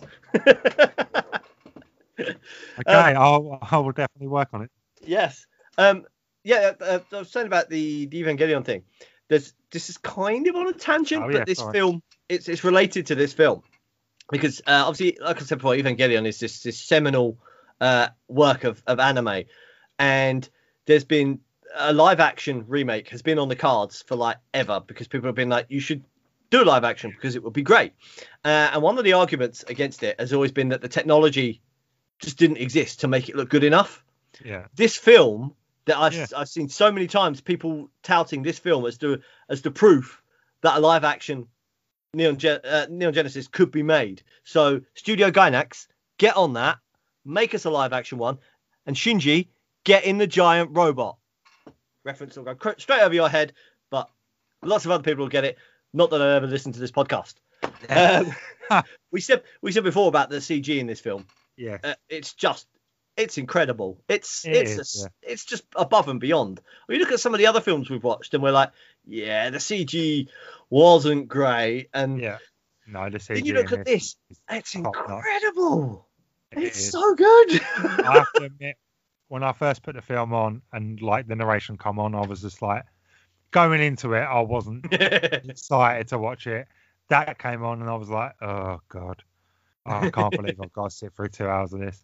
And then it cuts to the scene with the kaiju knocking down the Golden Gate Bridge, and I was suddenly like, oh, I'm in there.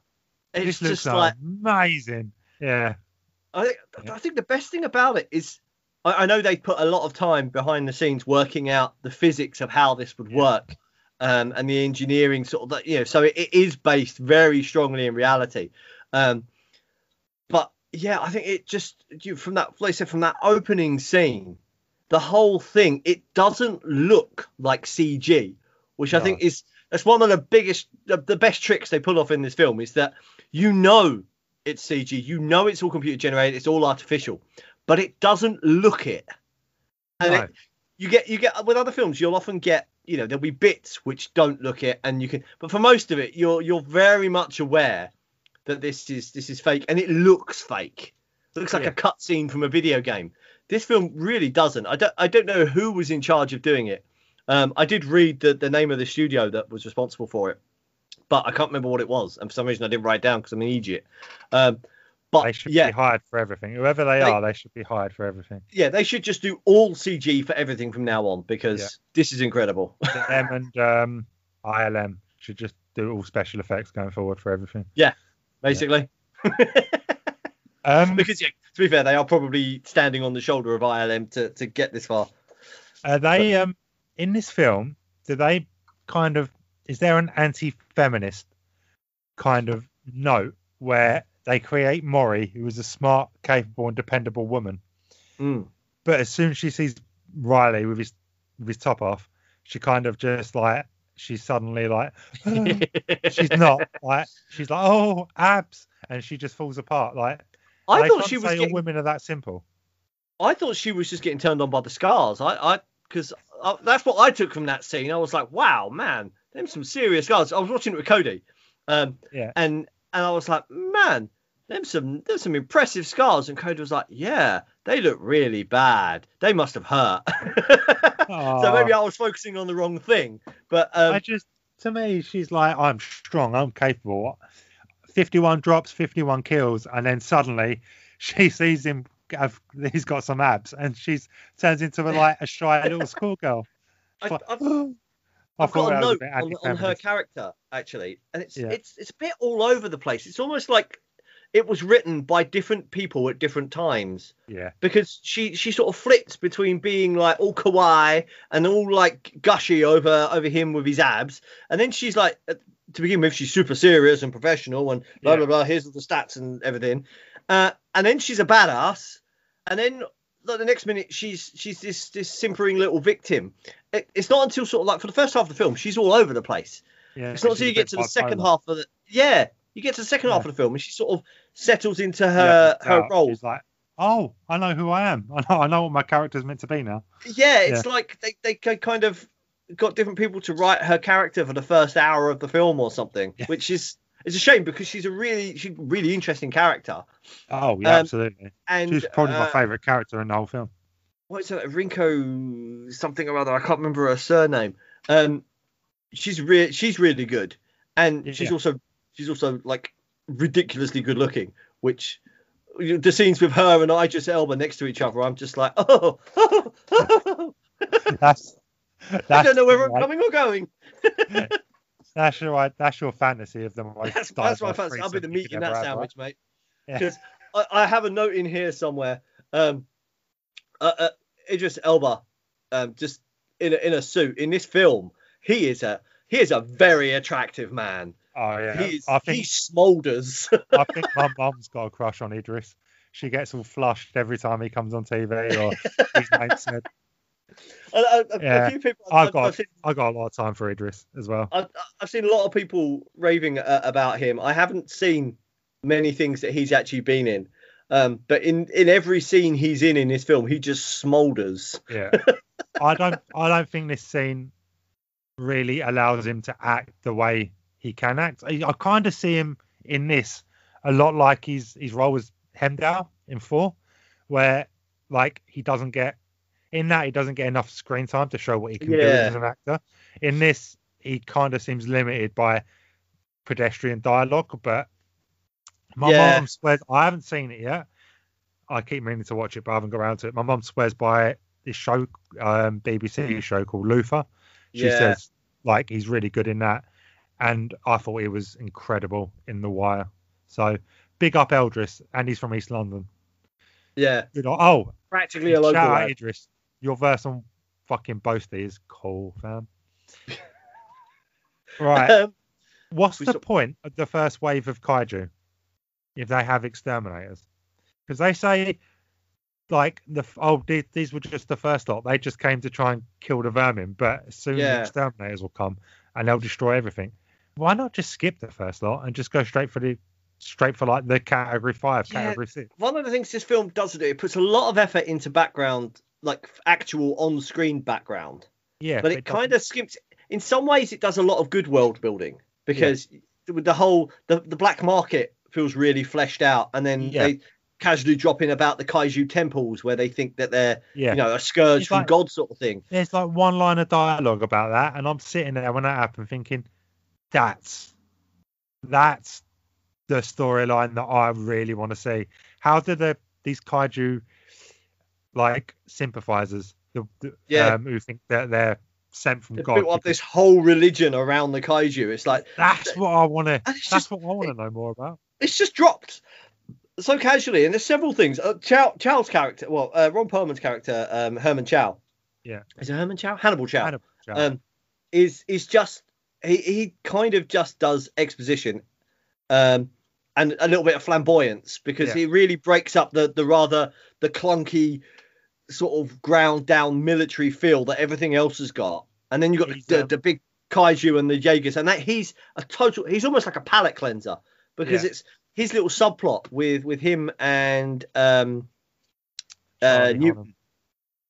There's it's a total. It ties in very nicely with the main storyline, but it's a totally different feel, isn't it? Yeah. And it's kind of this little subplot that's. It's the levity. It's the levity. Like they bring the levity to, in my opinion, too much levity.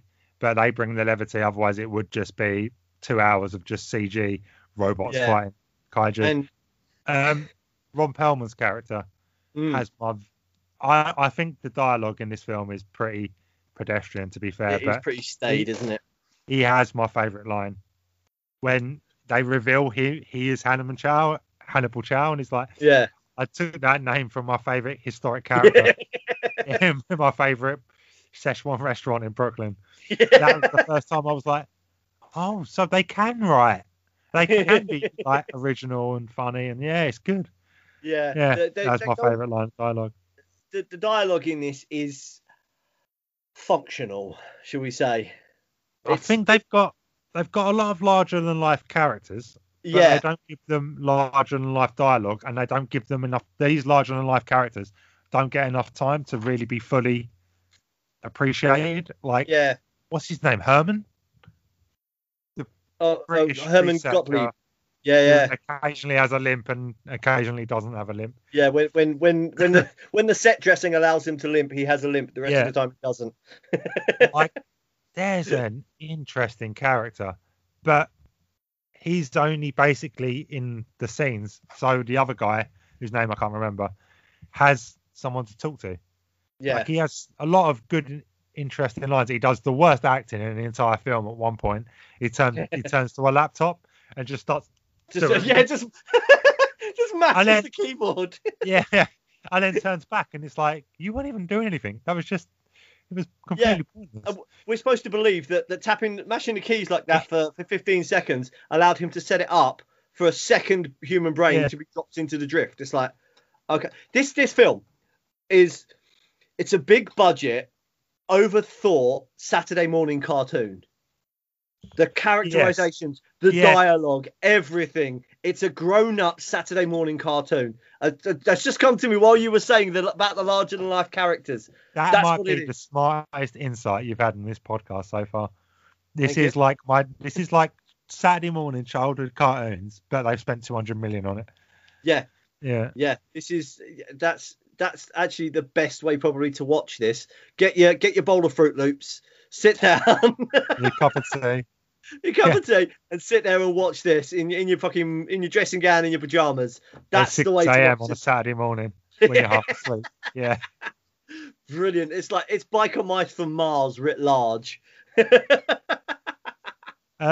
Chase the Rabbit. Is that an Alice in Wonderland reference?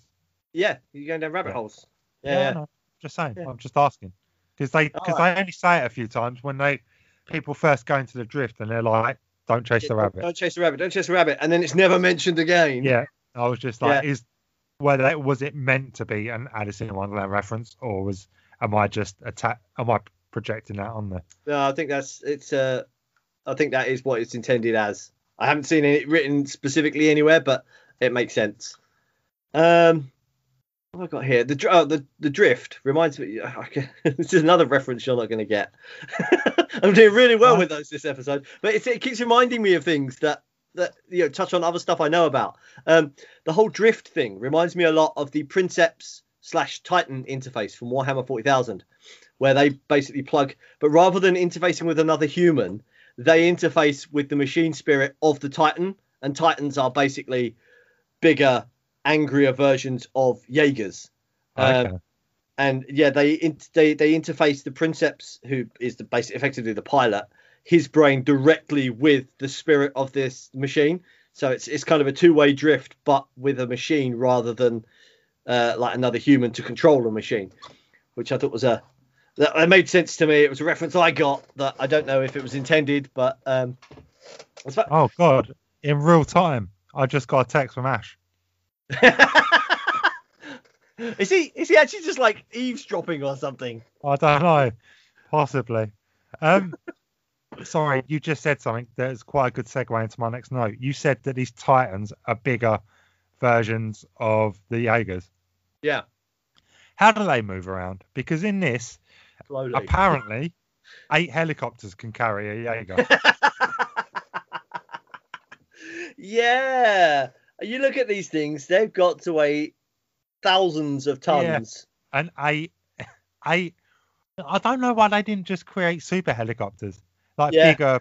Yeah, because these 8 standard issue army helicopters ain't carrying shit, let alone one of them things. Well, at one point, you see one of them standing on the deck of an aircraft carrier. It's like, no. Oh, that actually was another. I think that was a reference to an Evangelion episode where there's a whole scene where they fight one of the bad guys that's underwater, and they're standing. There's a scene where one of the Evas jumps from battleship to battleship, basically crushing their decks, and it's like that was ridiculous enough. But the Evas are lighter than these things are supposed to be. So having one of these stood on the deck of an aircraft carrier, it would sink the aircraft carrier. Yeah. There's no way it could support it because these things must be like horrendously heavy. Yeah. But it's fine because 8 helicopters can move them anywhere they need them. I don't understand that. Why didn't they just turn them into giant Iron Man? Put like rocket launchers in their boots and just let them fly around. It's shown that they can do rocket assisted jumps because we Yeah. see that several times. They fire the rockets in the back. I suppose using rocket engines to move those things around would use horrendous amounts of fuel because rockets are inefficient anyway. And having to fly around on their own without like Iron Man style repulsors. I don't know. See, if I'd made this film, I would have taken a little bit of You Only Live Twice, the Bond film, where what's his face lives in the volcano. I would have had all the Jaegers in volcanoes, and the top would have come back, and they would have Iron Manned out. That's what I would have done. On that note, I've tried to watch some old James Bond. They've been showing loads of these old James Bond films on Saturday nights. Yeah. And because I have no life and no girls like me, I spend my Saturday nights in my house. Oh. Every week I try to watch one of these Bond films that I've seen before and loved as a kid. Yeah. And every week within 20 minutes, half hour, I am so offended by the misogynism, the racism, and the cheesiness of it that I can't get through it. You can't go any further with a Bond film these days. Unless you're over the age of 50, you can't go any further back than the 90s because they have not aged well. When was that Timothy Dalton one? When was that, 90s? Because that's the one I tried to watch last week. A View to a Kill, I think it was called. Was that 90s? Yeah, that probably went in early 90s. View to a Kill. Oh my god! With what's her name? Oh, I watched the opening scene and got so offended by its racism and its unbelievability that I literally, the first ad break came and Grace Jones. Grace Jones, that's it. I don't know, I didn't get that far to see Grace Jones. Yeah. Oh yeah. There's the scene at the beginning. They're so racist. It's like they're trying to chase the terrorists, I think it was, and they're in a helicopter, and you got this crusty old white guy, must be in his 60s, who's meant to be getting married, right? And Timothy Dalton. Is it Timothy Dalton? No, I think it was Timothy Dalton. Yeah. Yeah. And he's still looking, he looks younger than he did in Penny Dreadful, but he's still like kind of an older white man. And then you got these two black guys that played like the DEA agents. And they're all like in their vests and stuff on this helicopter with their guns. And basically the whole scene is these two crusty old white guys are like, don't you worry, we're here to save the day. We're here to save you. And they jump out the helicopter. Oh no, sorry, they save the day. And then the helicopter flies over this guy's wedding and they parachute into the wedding. And I'm just like, this is fucking bullshit. How Bond has ever done what he did and become like such a massive franchise is just beyond me. It was a different time, Stephen. You could do different things. So incredibly racist. It offended me. I know it looks good, but who would want to have a bridge in the middle of their office? There are a lot of questionable design choices in this film. That's probably one of the tamer ones. Yeah. I mean, look at Gypsy Danger's bridge. Either side of the cockpit, you have a big spinny rotating thing, and then immediately under the pilots is just a mass of grinding gears, clockworks, and a furnace-like reactor core. Yeah. Like, what? No, I'm already in a giant robot fighting a giant alien monster. Why would you put a fucking meat grinder immediately? So if anything goes wrong and I fall into it, I become sausage meat. No. I see Idris in his office and I'm like, why do you need to have a bridge? Why do you need to have like a pond in the middle of your office? Bizarre. It just makes no sense. I mean, I'd like one in my office at work. That'd be pretty cool. Although I'd end up throwing things in it. I'd be like little balls of blue tack and paper clips when I got bored. I'd be on a long phone call and I'd just be like, blink, blink. So I'd have to be dredged every day to get all the crap out of it. Cleaners, you've got a secondary role. You now drag the lake every night. Yeah, pool cleaner. Also, Yeah. I'd have a little radio controlled boat in there as well that I could just drive around. Oh god, now I've got visions of like Idris being all like strong and commanding, and then his office door shuts and he goes and sits at his desk and just starts playing with his Like remote little control toy boat battleships. Like, in yeah. his office, yeah. Little Oh, Robin do you Duck. remember when we were kids and you could go to like Thorpe Park or whatever, Mm. and they had like them remote control things, but they also had like the water guns that you put Yeah. 50p in, and you could just Idris on one of them in his office. Massive Cheshire cat grin on his face, just like, this is brilliant. Door goes and he's like, stern again. Serious face. The resistance. On the note of Idris being stern and stuff, by my calculations, he spends approximately 98.75% of this film frowning. Yeah, well, he is the leader of the resistance. He's got Man must have a seriously good like face care routine. Oh Like yeah, fucking oil of Olay or something, because otherwise he'd have frinkles for days. He would just he just looks like a big ball bag, just all wrinkled up because he's just scowling all the time. as soon as they finish his scene, he has to go lay down and get a face massage and a big like face pack on, just to undo all the damage to all this frowning's caused him. Right, could you answer this? If kaiju were created, Mm-hmm. why would they create a pregnant kaiju? Yeah, that's one of the sort of like subplots in this film that's never addressed. No. Why did they either wait until it's ready to give birth so that it comes out of the breach, or have it like come out of the breach and just hang out down there until it's given birth? Yeah. And then like have both of them going. I don't get it. It doesn't make any sense. Unless that's part of the way that they think they're gonna like take over the world, is they send the kaiju up and then the kaiju give birth and then suddenly they're And then multiplying yeah. and we can't keep up with it. But But yeah, they just it's do it really badly. It's a whole part of the plot where they kill Hannibal, but there's no real explanation at any point as to why they would create. Because he says that they create him when we see him when he goes in does the mind meld thing. We see them like making them. So why would they make one that's pregnant? That just baffled me. That was another thing. I'm wondering if that was like an abandoned subplot or something, because I'm thinking it probably got edited out. I'm thinking there was a whole bit about that in there, but the film was 3 hours long and that was a bit like cut out. Did you see the after credit scene? No. Oh, sat through 2 hours of this film. As soon as the credits didn't- come on, I turned it off. You don't know that Hannibal Chow's not actually dead.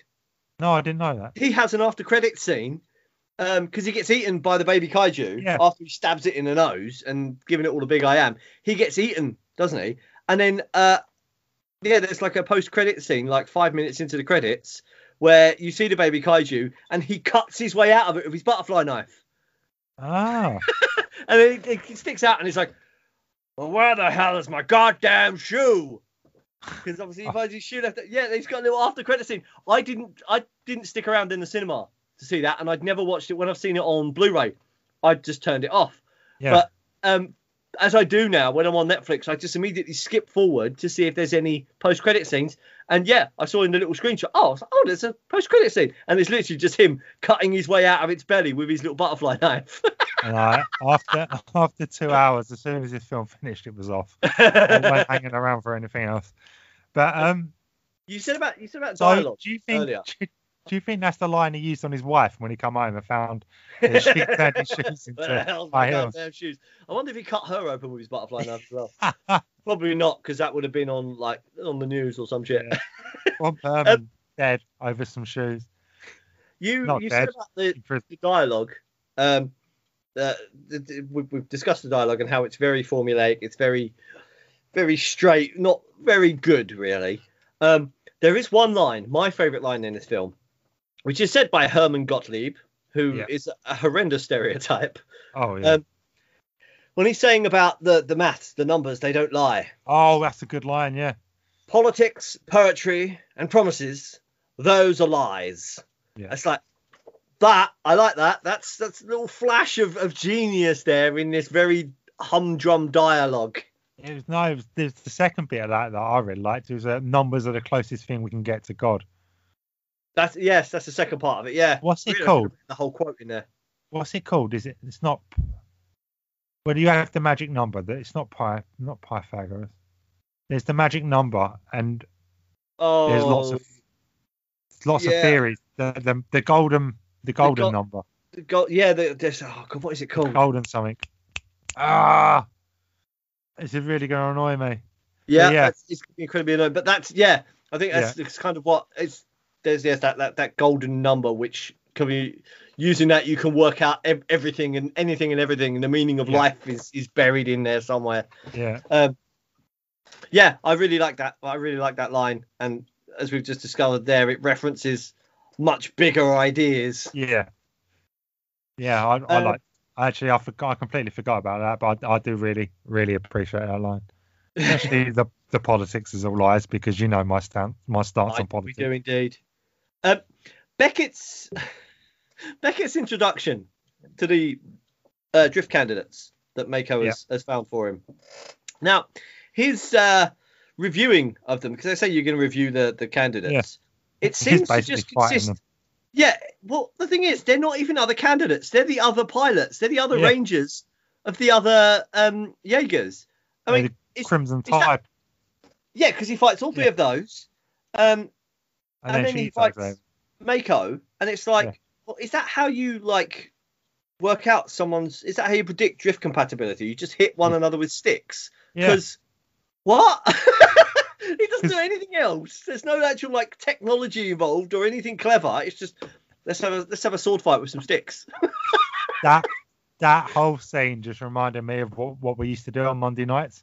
Yeah. Especially when Idris is like, Maury, control. And I'll be like, Rooney told me that so many times. Told you that so many times. I was like, so this is what he means when he says pull your shots. Oh. Yeah, they were exemplifying pulling the blow, because they didn't even hit each other half the time. Yeah. They didn't go home with big welts where they managed to, where they managed to batter each other. But to be fair, they probably didn't have any hilarious gifs where a rebounded shot smacks someone in the knee and they hop off. They literally hop out of camera shot. You did drop me literally at least once a week. Yeah, true. Yeah. I'm not as good at pulling the shots as I think I am. I'm all out of notes now, so. Oh, okay. I still have quite a few, I think. I've already said about the ridiculous Australian accents. This is another film that loves its see-through monitors. Except this time, they're not even monitors. They're like 3D projected holograms that just they would be awful to use. Because if you move your head by the slightest degree to the side, they'd all be out of sync. And it'd be like watching a 3D film without the glasses on. Why? Stop doing this, set designers. No. I think we should go back to the 1980s version of the future. It's far more. Tiny little CRT monitors with big clunky mechanical keyboards. It's far better. I moan about their set design for the see-through monitors, but whoever on set design was responsible for putting the old school wood and leather handheld bellows on Newton's, when he makes his little first drift rig and does his first drift. Yeah. There's that bellows going in the background. Yeah. That is some unseen university shit going on there, because that is just it's just there. It's never referenced. I can't see why you would need that at all, but it's just there behind his head, just slowly pumping away. So shout out to the set hand who built that into it, because that's genius. My second favourite line of the film is Marshall Pentecost, where after he's had the row with Beckett and he's marching off to the lift, and Beckett grabs him. He turns around and is like, 1, don't you ever touch me again.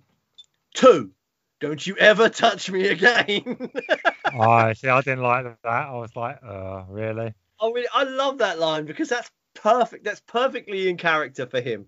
And to be honest, I've said things like that before to people.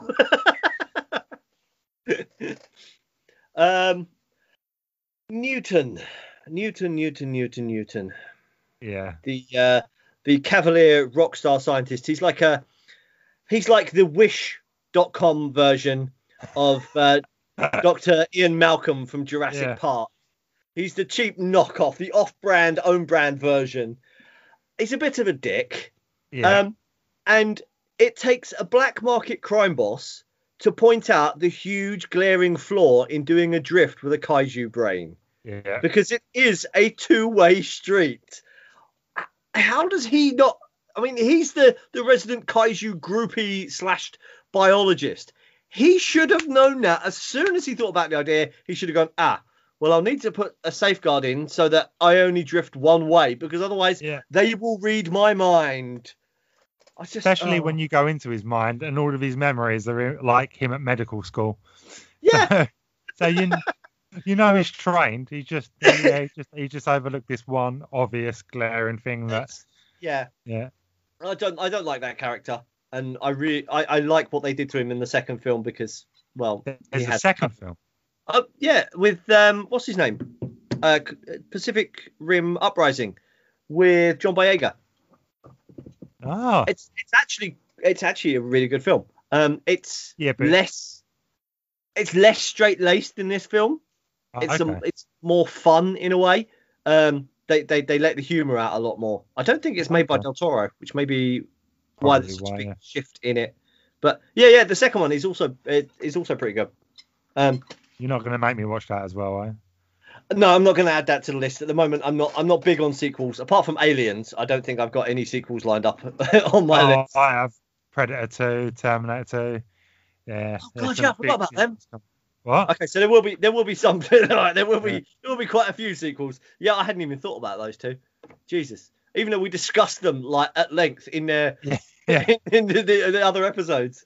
God, yeah. Now the Jaegers in this film show what could have been done with the Transformers franchise if they'd been given to a competent director, because Michael Bay took the Transformers and. Have you watched any of the? I know you've seen one of them because I think I saw it at the cinema with you. I saw the first one in the cinema, and it was all right. It didn't like. I walked out thinking, that was all right. Yeah, which is not my favourite response to watching the film, but it was all right. It was watchable. I watched it once and was like, I don't need to see it again, but I don't feel like I've wasted that time. It was worth watching once. I saw the second one, and when the Transformers started doing terrible Jamaican accents, I tuned out. And that's it. That's as far as I've gone. Well, it kind of gets worse as I think there's like 4 or 5 of them now. And Michael Bay, when he's not blowing things up, just kind of has this approach of just put everything on the screen at once forever. And it's just, the Transformers become, when the fight scenes kick off, you've got a Transformer fighting a Decepticon. But it's just a mass of moving mechanical parts on screen. There's no character. You can't see anything. It's just It's just like this. He's basically spooging on your eyes constantly. It's just ridiculous. And this film shows that you can have these, intense mechanical fights with robots. It doesn't have to be just a mess. And I really would have liked to have seen someone like Del Toro get his hands on the Transformers franchise. I know it would have been a much better film. I know part of the art of directing is storyboarding, but when you hand over huge parts of your film to the CG department, how much creative license did the CG department get? Like, I don't think they get a great deal because they produce something. We need this one to look like he's going to win, but we need this one to come back and ultimately defeat him. Or are they getting the entire thing storyboarded from the director, or the director and his storyboarder? I think the director and whoever's producing the storyboards, they don't see the finished article until very late in the process. It's all done with low poly renders first, so they'll go, this is what we've got. Okay, here's the storyboard. Here's what we made. What do you think? And they basically turn around and say, yeah, okay, carry on with that, or no, that's make this change, that's rubbish, whatever. I think they have quite a large amount of control over that. So Because it, Michael Bay had every opportunity to look at it and be like, "Nah, this is shit. We're not going to do it yeah, like that." Yeah. Okay. yeah, basically. Which I think is why nobody likes Michael Bay's. Well, nobody likes Michael Bay, apart from Michael Bay. Michael Bay likes Michael Bay. Someone in Hollywood likes Michael Bay because he keeps making films. Actually, yeah, the finances of The finance department like Michael Bay. they love it because Michael Bay makes bank. Yeah. I don't know how because He makes that guap, fam. what? What? Did you just have a stroke? No, guap. Money. What? Money. God, that sounds like something from Futurama. God, like Slurm. I'll get a can of Slurm and a bottle of guap. I'm going to send you like my thesaurus to my new lexicon next week, so you know what I'm talking about. Oh, that's going to be hilarious because I'm going to be using them. I'm going to use them this new hip terminology. We'll get down with the kids. They'll be playing us on the street corners from their boom boxes.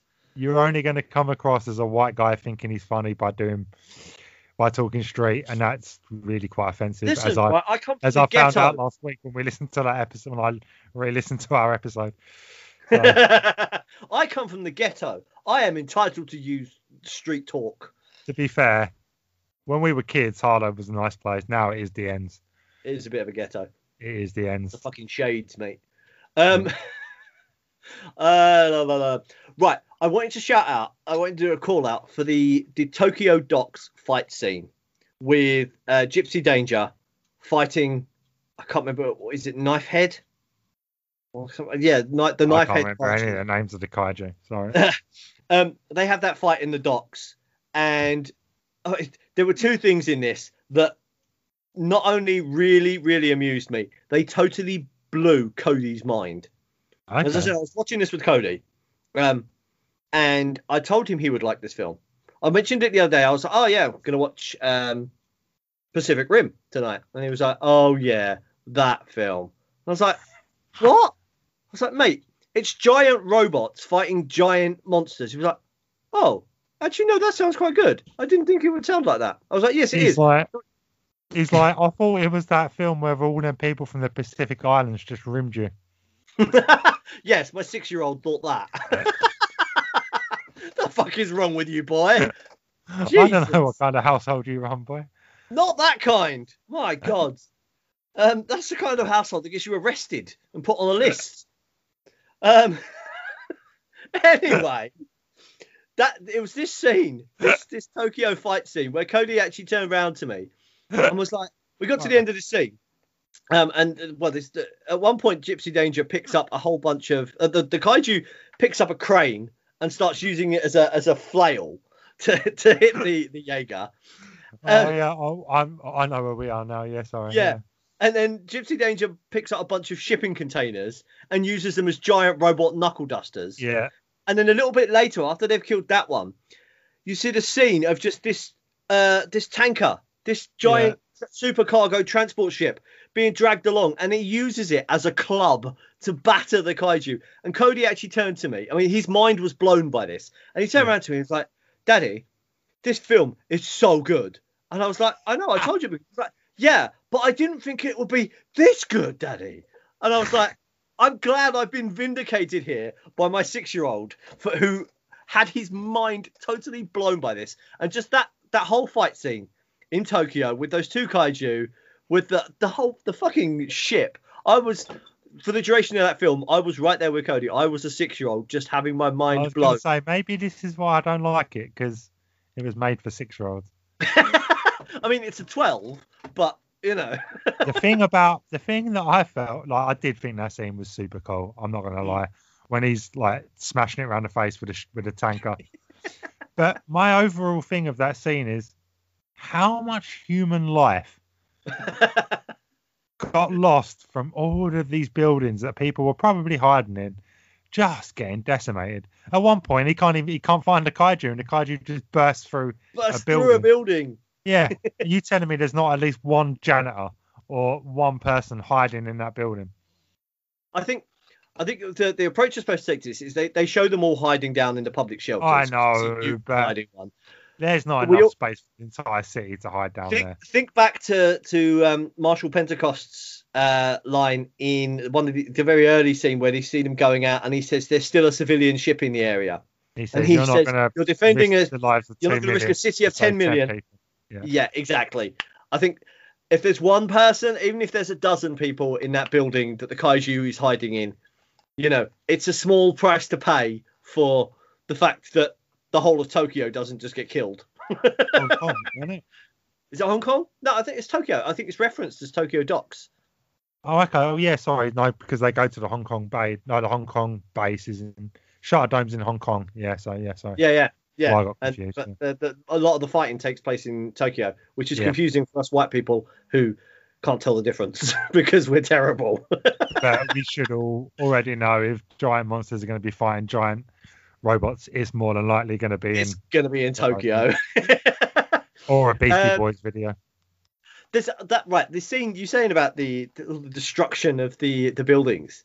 There's that scene with the Newton's cradle where he's what is it? Gypsy Danger tries to punch the kaiju. The kaiju dodges, and his fist goes through the office building and stops just as it to nudge the desk and set Newton's cradle that's what going. That's called. Yeah. Yeah, so Newton's cradle. That scene, I really liked that scene, and I already had it in my notes to reference it. I did some more digging on that scene, and that whole thing, none of that. Well, aside from basically painting Gypsy Danger's fist into that scene, that whole thing is a practical effect. Oh. The whole thing was created in miniature, and they basically 3D printed all these little desks and chairs and lamps and stuff like that, and ploughed a great big bright green steel mandrel through it to destroy it all, and then they CG painted the fist over the top of it. But yeah, that whole thing was actually a practical effect, and again, that's where the budget went. Getting that, all the lighting, none of the lighting was CG'd. It was all practical lighting. So it was all like little tiny LEDs placed in there and everything. They built this massively intricate model and then smashed it for a single shot.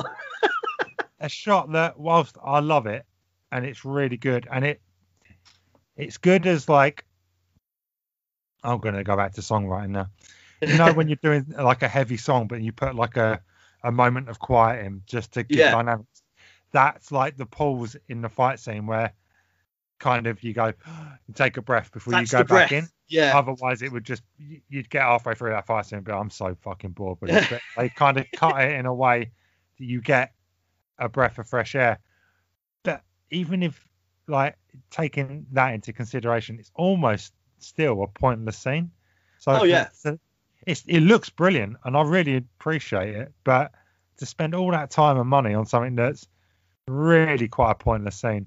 Well, one thing I've never really paid a great deal of attention to directors and filmmakers, and I like the film rather than the person making it in general. Until this podcast, I couldn't have told you who directed or wrote most of the films that I like. And they may be. I know you're the other way. You're far more into your films like that than I am. Yeah. I'm usually more interested in the in-universe stuff than the real-world stuff. I'm starting to notice with Del Toro, that's kind of his thing, is almost unnecessary depth below the surface. Little things. Yeah. This scene is a perfect example of that. It would have cost a lot of money, taken a lot of time to do. And you could miss that out entirely and just have an external scene of it punching into the building. You don't need to see the inside of the building at all. You don't even need to have it hit a building. Or in just classic film sense, they could have just cut to a scene in like where they're kind of like watching on. Do you know, like in Star Wars, where they cut to Leia and like watching the screen, and that's how you cut out of the space battles and stuff. Yeah, you cut to Leia and you get her response. They could have just cut back to Idris, and he could have been like, "Oh, cut this back to the control room." Yeah, and that would have given you that little pause, that little breath of fresh air. Yeah. But instead, Del Toro tried to do it visually and in a. So yeah, now I'm talking about it. I still think it's quite pointless. It's a pointless scene, but But the way he did it visually Yeah. and the way, yeah, it's really quite original. So It's yeah, I'll something you give could him that. cut out of the film, and you wouldn't lose anything story wise or tone wise, No, but it would add it lose character. It's quite a characterful throwaway scene. the fight scene would have probably dragged on. Without that little pause, it probably Oh would yeah, have dragged on. you needed the pause, but as we said, Yeah. you could have done it a much simpler and much cheaper way by Oh, just yeah. cutting back and having Idris go, ooh, Yeah. just like a This ain't little going well. squint sort of thing. Yeah. Now, the chain blades, we mentioned the swords that Gypsy Danger has. I mean, Yeah. first of all, they seem so effective. Every Jaeger should just have like dozens of them. Just make the Jaegers out of them, because I mean, we see in that final fight scene where they're underwater, and that massive one, it does nothing in the entire fight except speed up and go really fast, and they just hold the sword up and cut it in half with its own momentum, which is I like that. That's a phenomenal. That is just awesome. Can you explain to me though why Crimson Tide has 87 knives on 4 arms and gets dispatched like that? And yet some of these other, I guess what they're saying is if you've got a white person controlling it, they're going to last longer. But yeah, some of these other Jaegers are just like quite basic compared to Crimson Tide, and they last right till the end and save the day. Yet this super Jaeger that you want to see more of, because it's got all kinds of weapons, which there was one bit where all its knives come out and stuff, and they all started spinning, rotating blades, and you're like, yeah, that looks sick. And you only get a few seconds of it actually using them, yeah, and then it just gets killed, and it's like, huh. I mean, I know what they're trying to do. They're like, look at this. This one's awesome. It's got 3 fucking arms, spinny blades. It's gonna, and you're like, oh man, yeah, that's awesome. It's like the kung fu fighter of the Jaeger world. And I suppose the idea is that you see this awesome mech that you're really excited to see just get dispatched like that. Yeah. And it's supposed to big up the kaiju. But I think all it does is kind of demote the Jaeger. You start thinking, oh well, that was a bit shit. What it did was take me straight back to Robot Wars. Do you remember there was that one robot that had like the spinny blade, and he just stick it out and just tried? Yeah. As soon as them blades started spinning, I was like, wow, this is like futuristic Robot Wars. Especially since they were always shit, because the only thing, the robot that won Robot Wars every fucking series was one that had a big flipper. Yeah. Because all you did was flip your opponent up, and you kept flipping them until their battery came loose, and that was it. That show had so much promise, but let you down every week when they basically just bumped into each other a lot. Yeah. It was just like, oh, why? This is just. There's actually an episode of Spaced where it's like kind of like Fight Club meets Robot Wars. So they meet for this illegal. But they have the one thing I always wanted to see on Robot Wars, which is like the missile launcher comes out the side of the robot and just blows the other one up. Big up Spaced. We will cover that at some point. I fucking love that. That is definitely, that is on the list. I've seen that. And it's on Netflix now, so it is, yes. But to refer back to my original point, this sword is really cool. But did Beckett not know about it? Because they're having this fight, and he's like, "Oh, we've got nothing left," and she's like, "Yes, we've got one thing left." And she fires up the sword, and then they just get into using the sword. It's like, well, surely you should have known about it. This is your Jaeger. Yeah. I mean, was it a retro? I mean, I know that she says that they've improved on it. They've given it a nuclear reactor and things like that. But yeah, surely they would have told him what weapons they'd added, because you would need to know that as, one half of the pilot. Yeah. You need to know what weapons you've got. I never understood that. I saw that scene as kind of a nod to like Japanese culture and just basically old world culture of like, you can have all these guns and you can have all this other stuff and all these robots, but at the end of the day, a sword will do you just as good if you know how to use it. At the end of the day, their most effective weapon is the sword, because it kills more than anything else, and it kills a lot of them in a single blow. Yeah. Unlike this super powerful plasma cannon that his hands can turn into, takes like, what's it take, like 4 or 5 shots for it to kill the one in Tokyo. Don't. Like, he shoots it. He's just constantly shooting it. Yeah. And this thing's still going. And I'm like, I don't understand it. I just don't understand how it's still alive, how it's still That's going. the typical He's giant shooting it monster again. thing. He is shooting it again, He's and just they're still screaming, alive. "Empty the clip! Empty the clip!" Yeah, And it's like, it's yeah, like, you basically dude, vaporized plasma it. guns have clips. Oh, Well, especially since he screams, empty the clip," and then they stop firing, it falls to the floor, and then they turn around and go back and shoot it another 4 yeah, times. I mean, I did like that. That was a nice little that was a nice almost a little fourth wall building break. on, like it built on, because he lost his brother when they thought they'd Yeah. killed it. They all got cocky, so this time he was going back to Let's go make check sure for a it- pulse. And then Yeah. they just shoot. I mean, I scream about that in every horror movie ever. The villain's Yeah. dead. We've defeated him. Let's just walk off and drop our weapons and relax and then get killed. No. You go cut He's his dead. head off, so he's definitely not coming back. Exactly. You go Yeah. back, you cut his head off, you stake him through the heart, you burn his ashes and scatter them to the 4 winds. Yeah. Then you know he's dead. Then you can go home and sleep well. Then you relax. Yeah. Stupid people. It's mentioned by the Marshal that it took them 14 months. He says, we scraped together those Mark 1s in 14 months. Yeah. So in the 14 months after the initial Kaiju attack, they design and build the Mark 1 Jaegers. Giant, walking mecha with this super futuristic drift mental technology. Now, in the real world, we can't design and build a new roundabout in 14 months.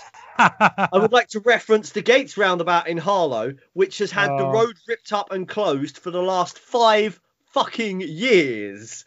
All They to built add, like, giant an extra robots in lane. 14 months. Yeah. Or I wonder what would be 14 months on from March. May 2021. I doubt we'll have a vaccine. Yeah. It's like, we can't do anything in 14 months. No, You know, let they alone built giant this. they Oh, built but giant maybe robots. that's because we're not all coming together. I mean, if maybe the- this is the hint. Maybe if globally all the scientists in the world got in one room, we'd have a vaccine in 14 minutes. But because we're all so fractured and bickering between ourselves like petty little humans we are, it's going to take a lot longer. See, scientists of the world, governments of the world, we could have giant robots, okay? And what are you doing?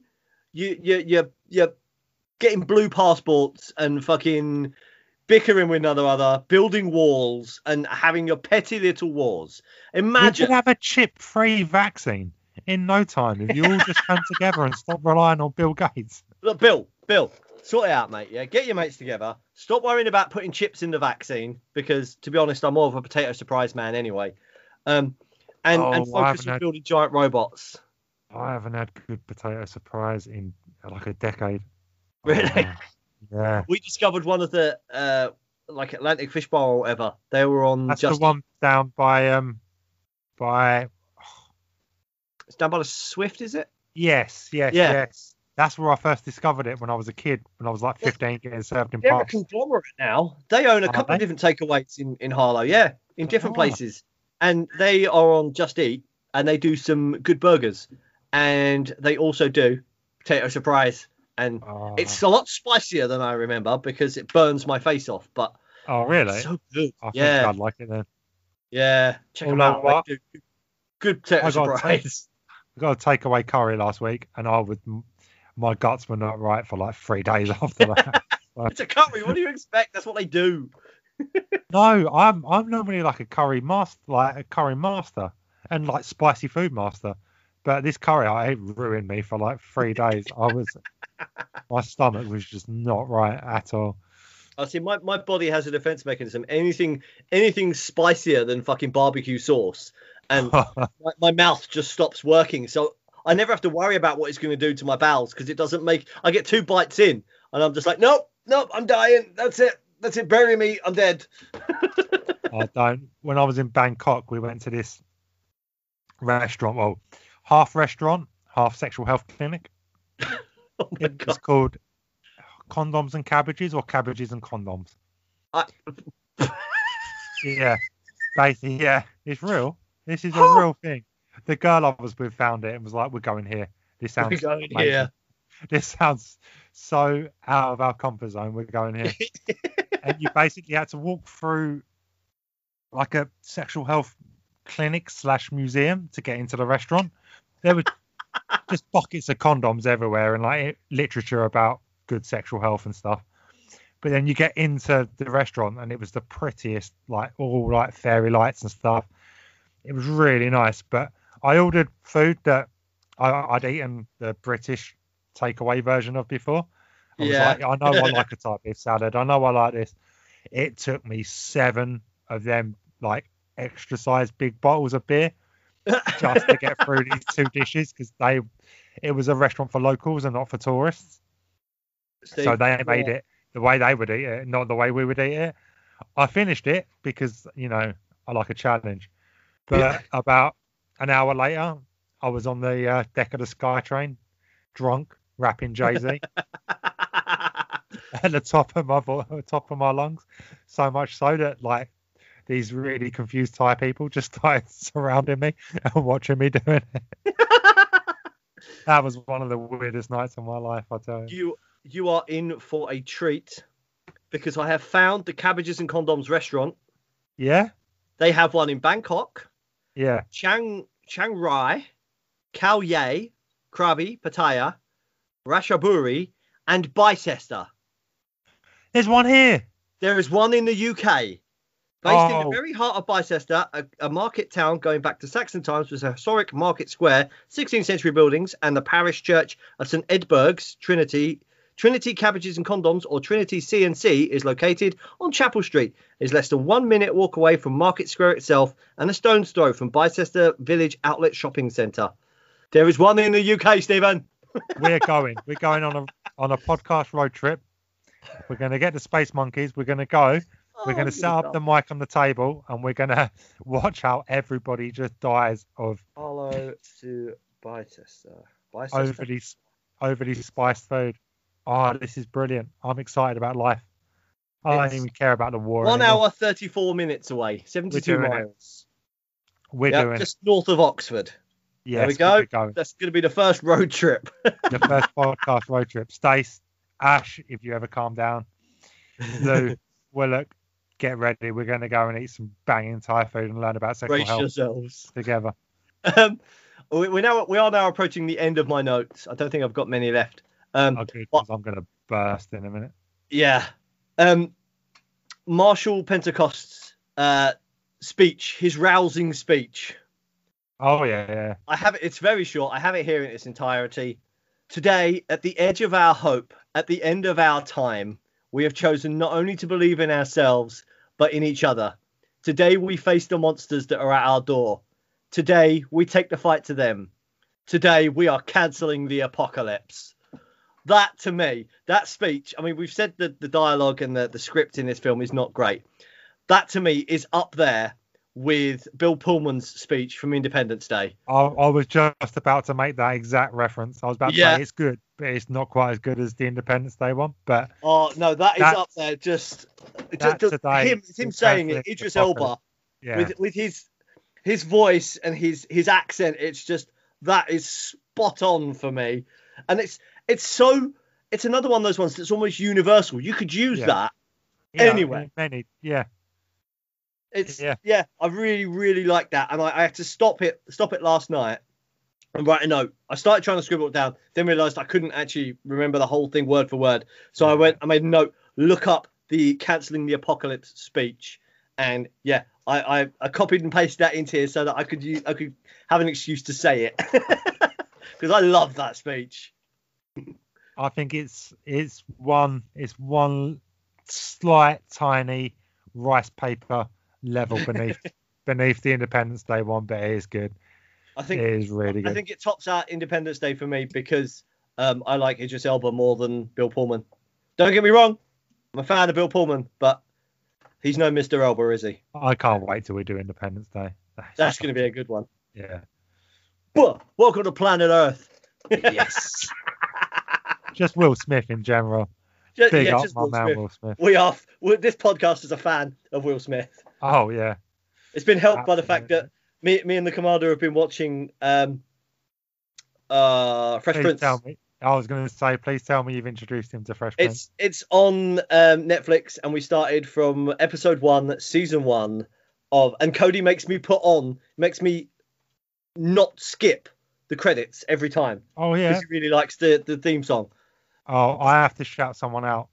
I don't know her surname, but shout out Christy. Stacey's brother Mike got married, and at his wedding, his new wife Emma, her twin sister Christy, her like, what do they call it, like head bridesmaid or whatever it is. Yeah, maid of honor. Yeah, her speech was basically a rap. She rapped this rap about Mike and Emma based on the Fresh Prince. Oh my! So she wrote it to that, and she got DJ to play it, and she stood up. Oh my god, that's the best wedding I've ever been to, hands down. Anyway, but that was just the icing on the cake. So big up, Christy. You were fucking awesome. Oh man, I wish I'd done that now. I did my best man speech. I didn't. We were both joint best men. I don't remember. I didn't have to give a speech, though, didn't I? You didn't have That's why it was joint best men, so that basically I would give the speech and you would do the rest of the stuff. I think no.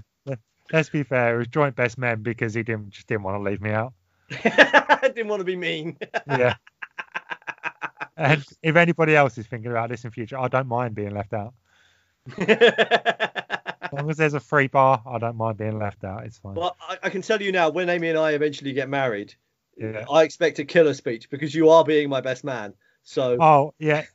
Aside from anybody else in the world, other than maybe my brother, I don't want to do it, but I want to do it for you, just so I can give the speech, just so I can stand in front of everybody that knows you and open with a line about your Chatterbait channel. Can we just do an episode? We just do an episode for the best man speech.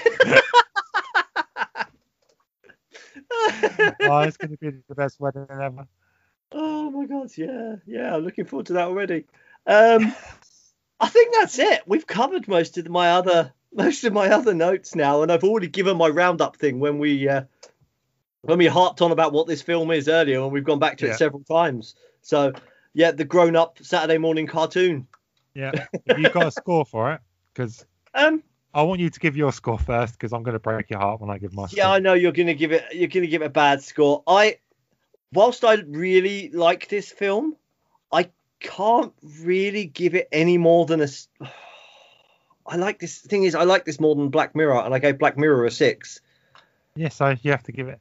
It's hard, right? When you establish a scale and you start giving scores, it's hard to kind of be like.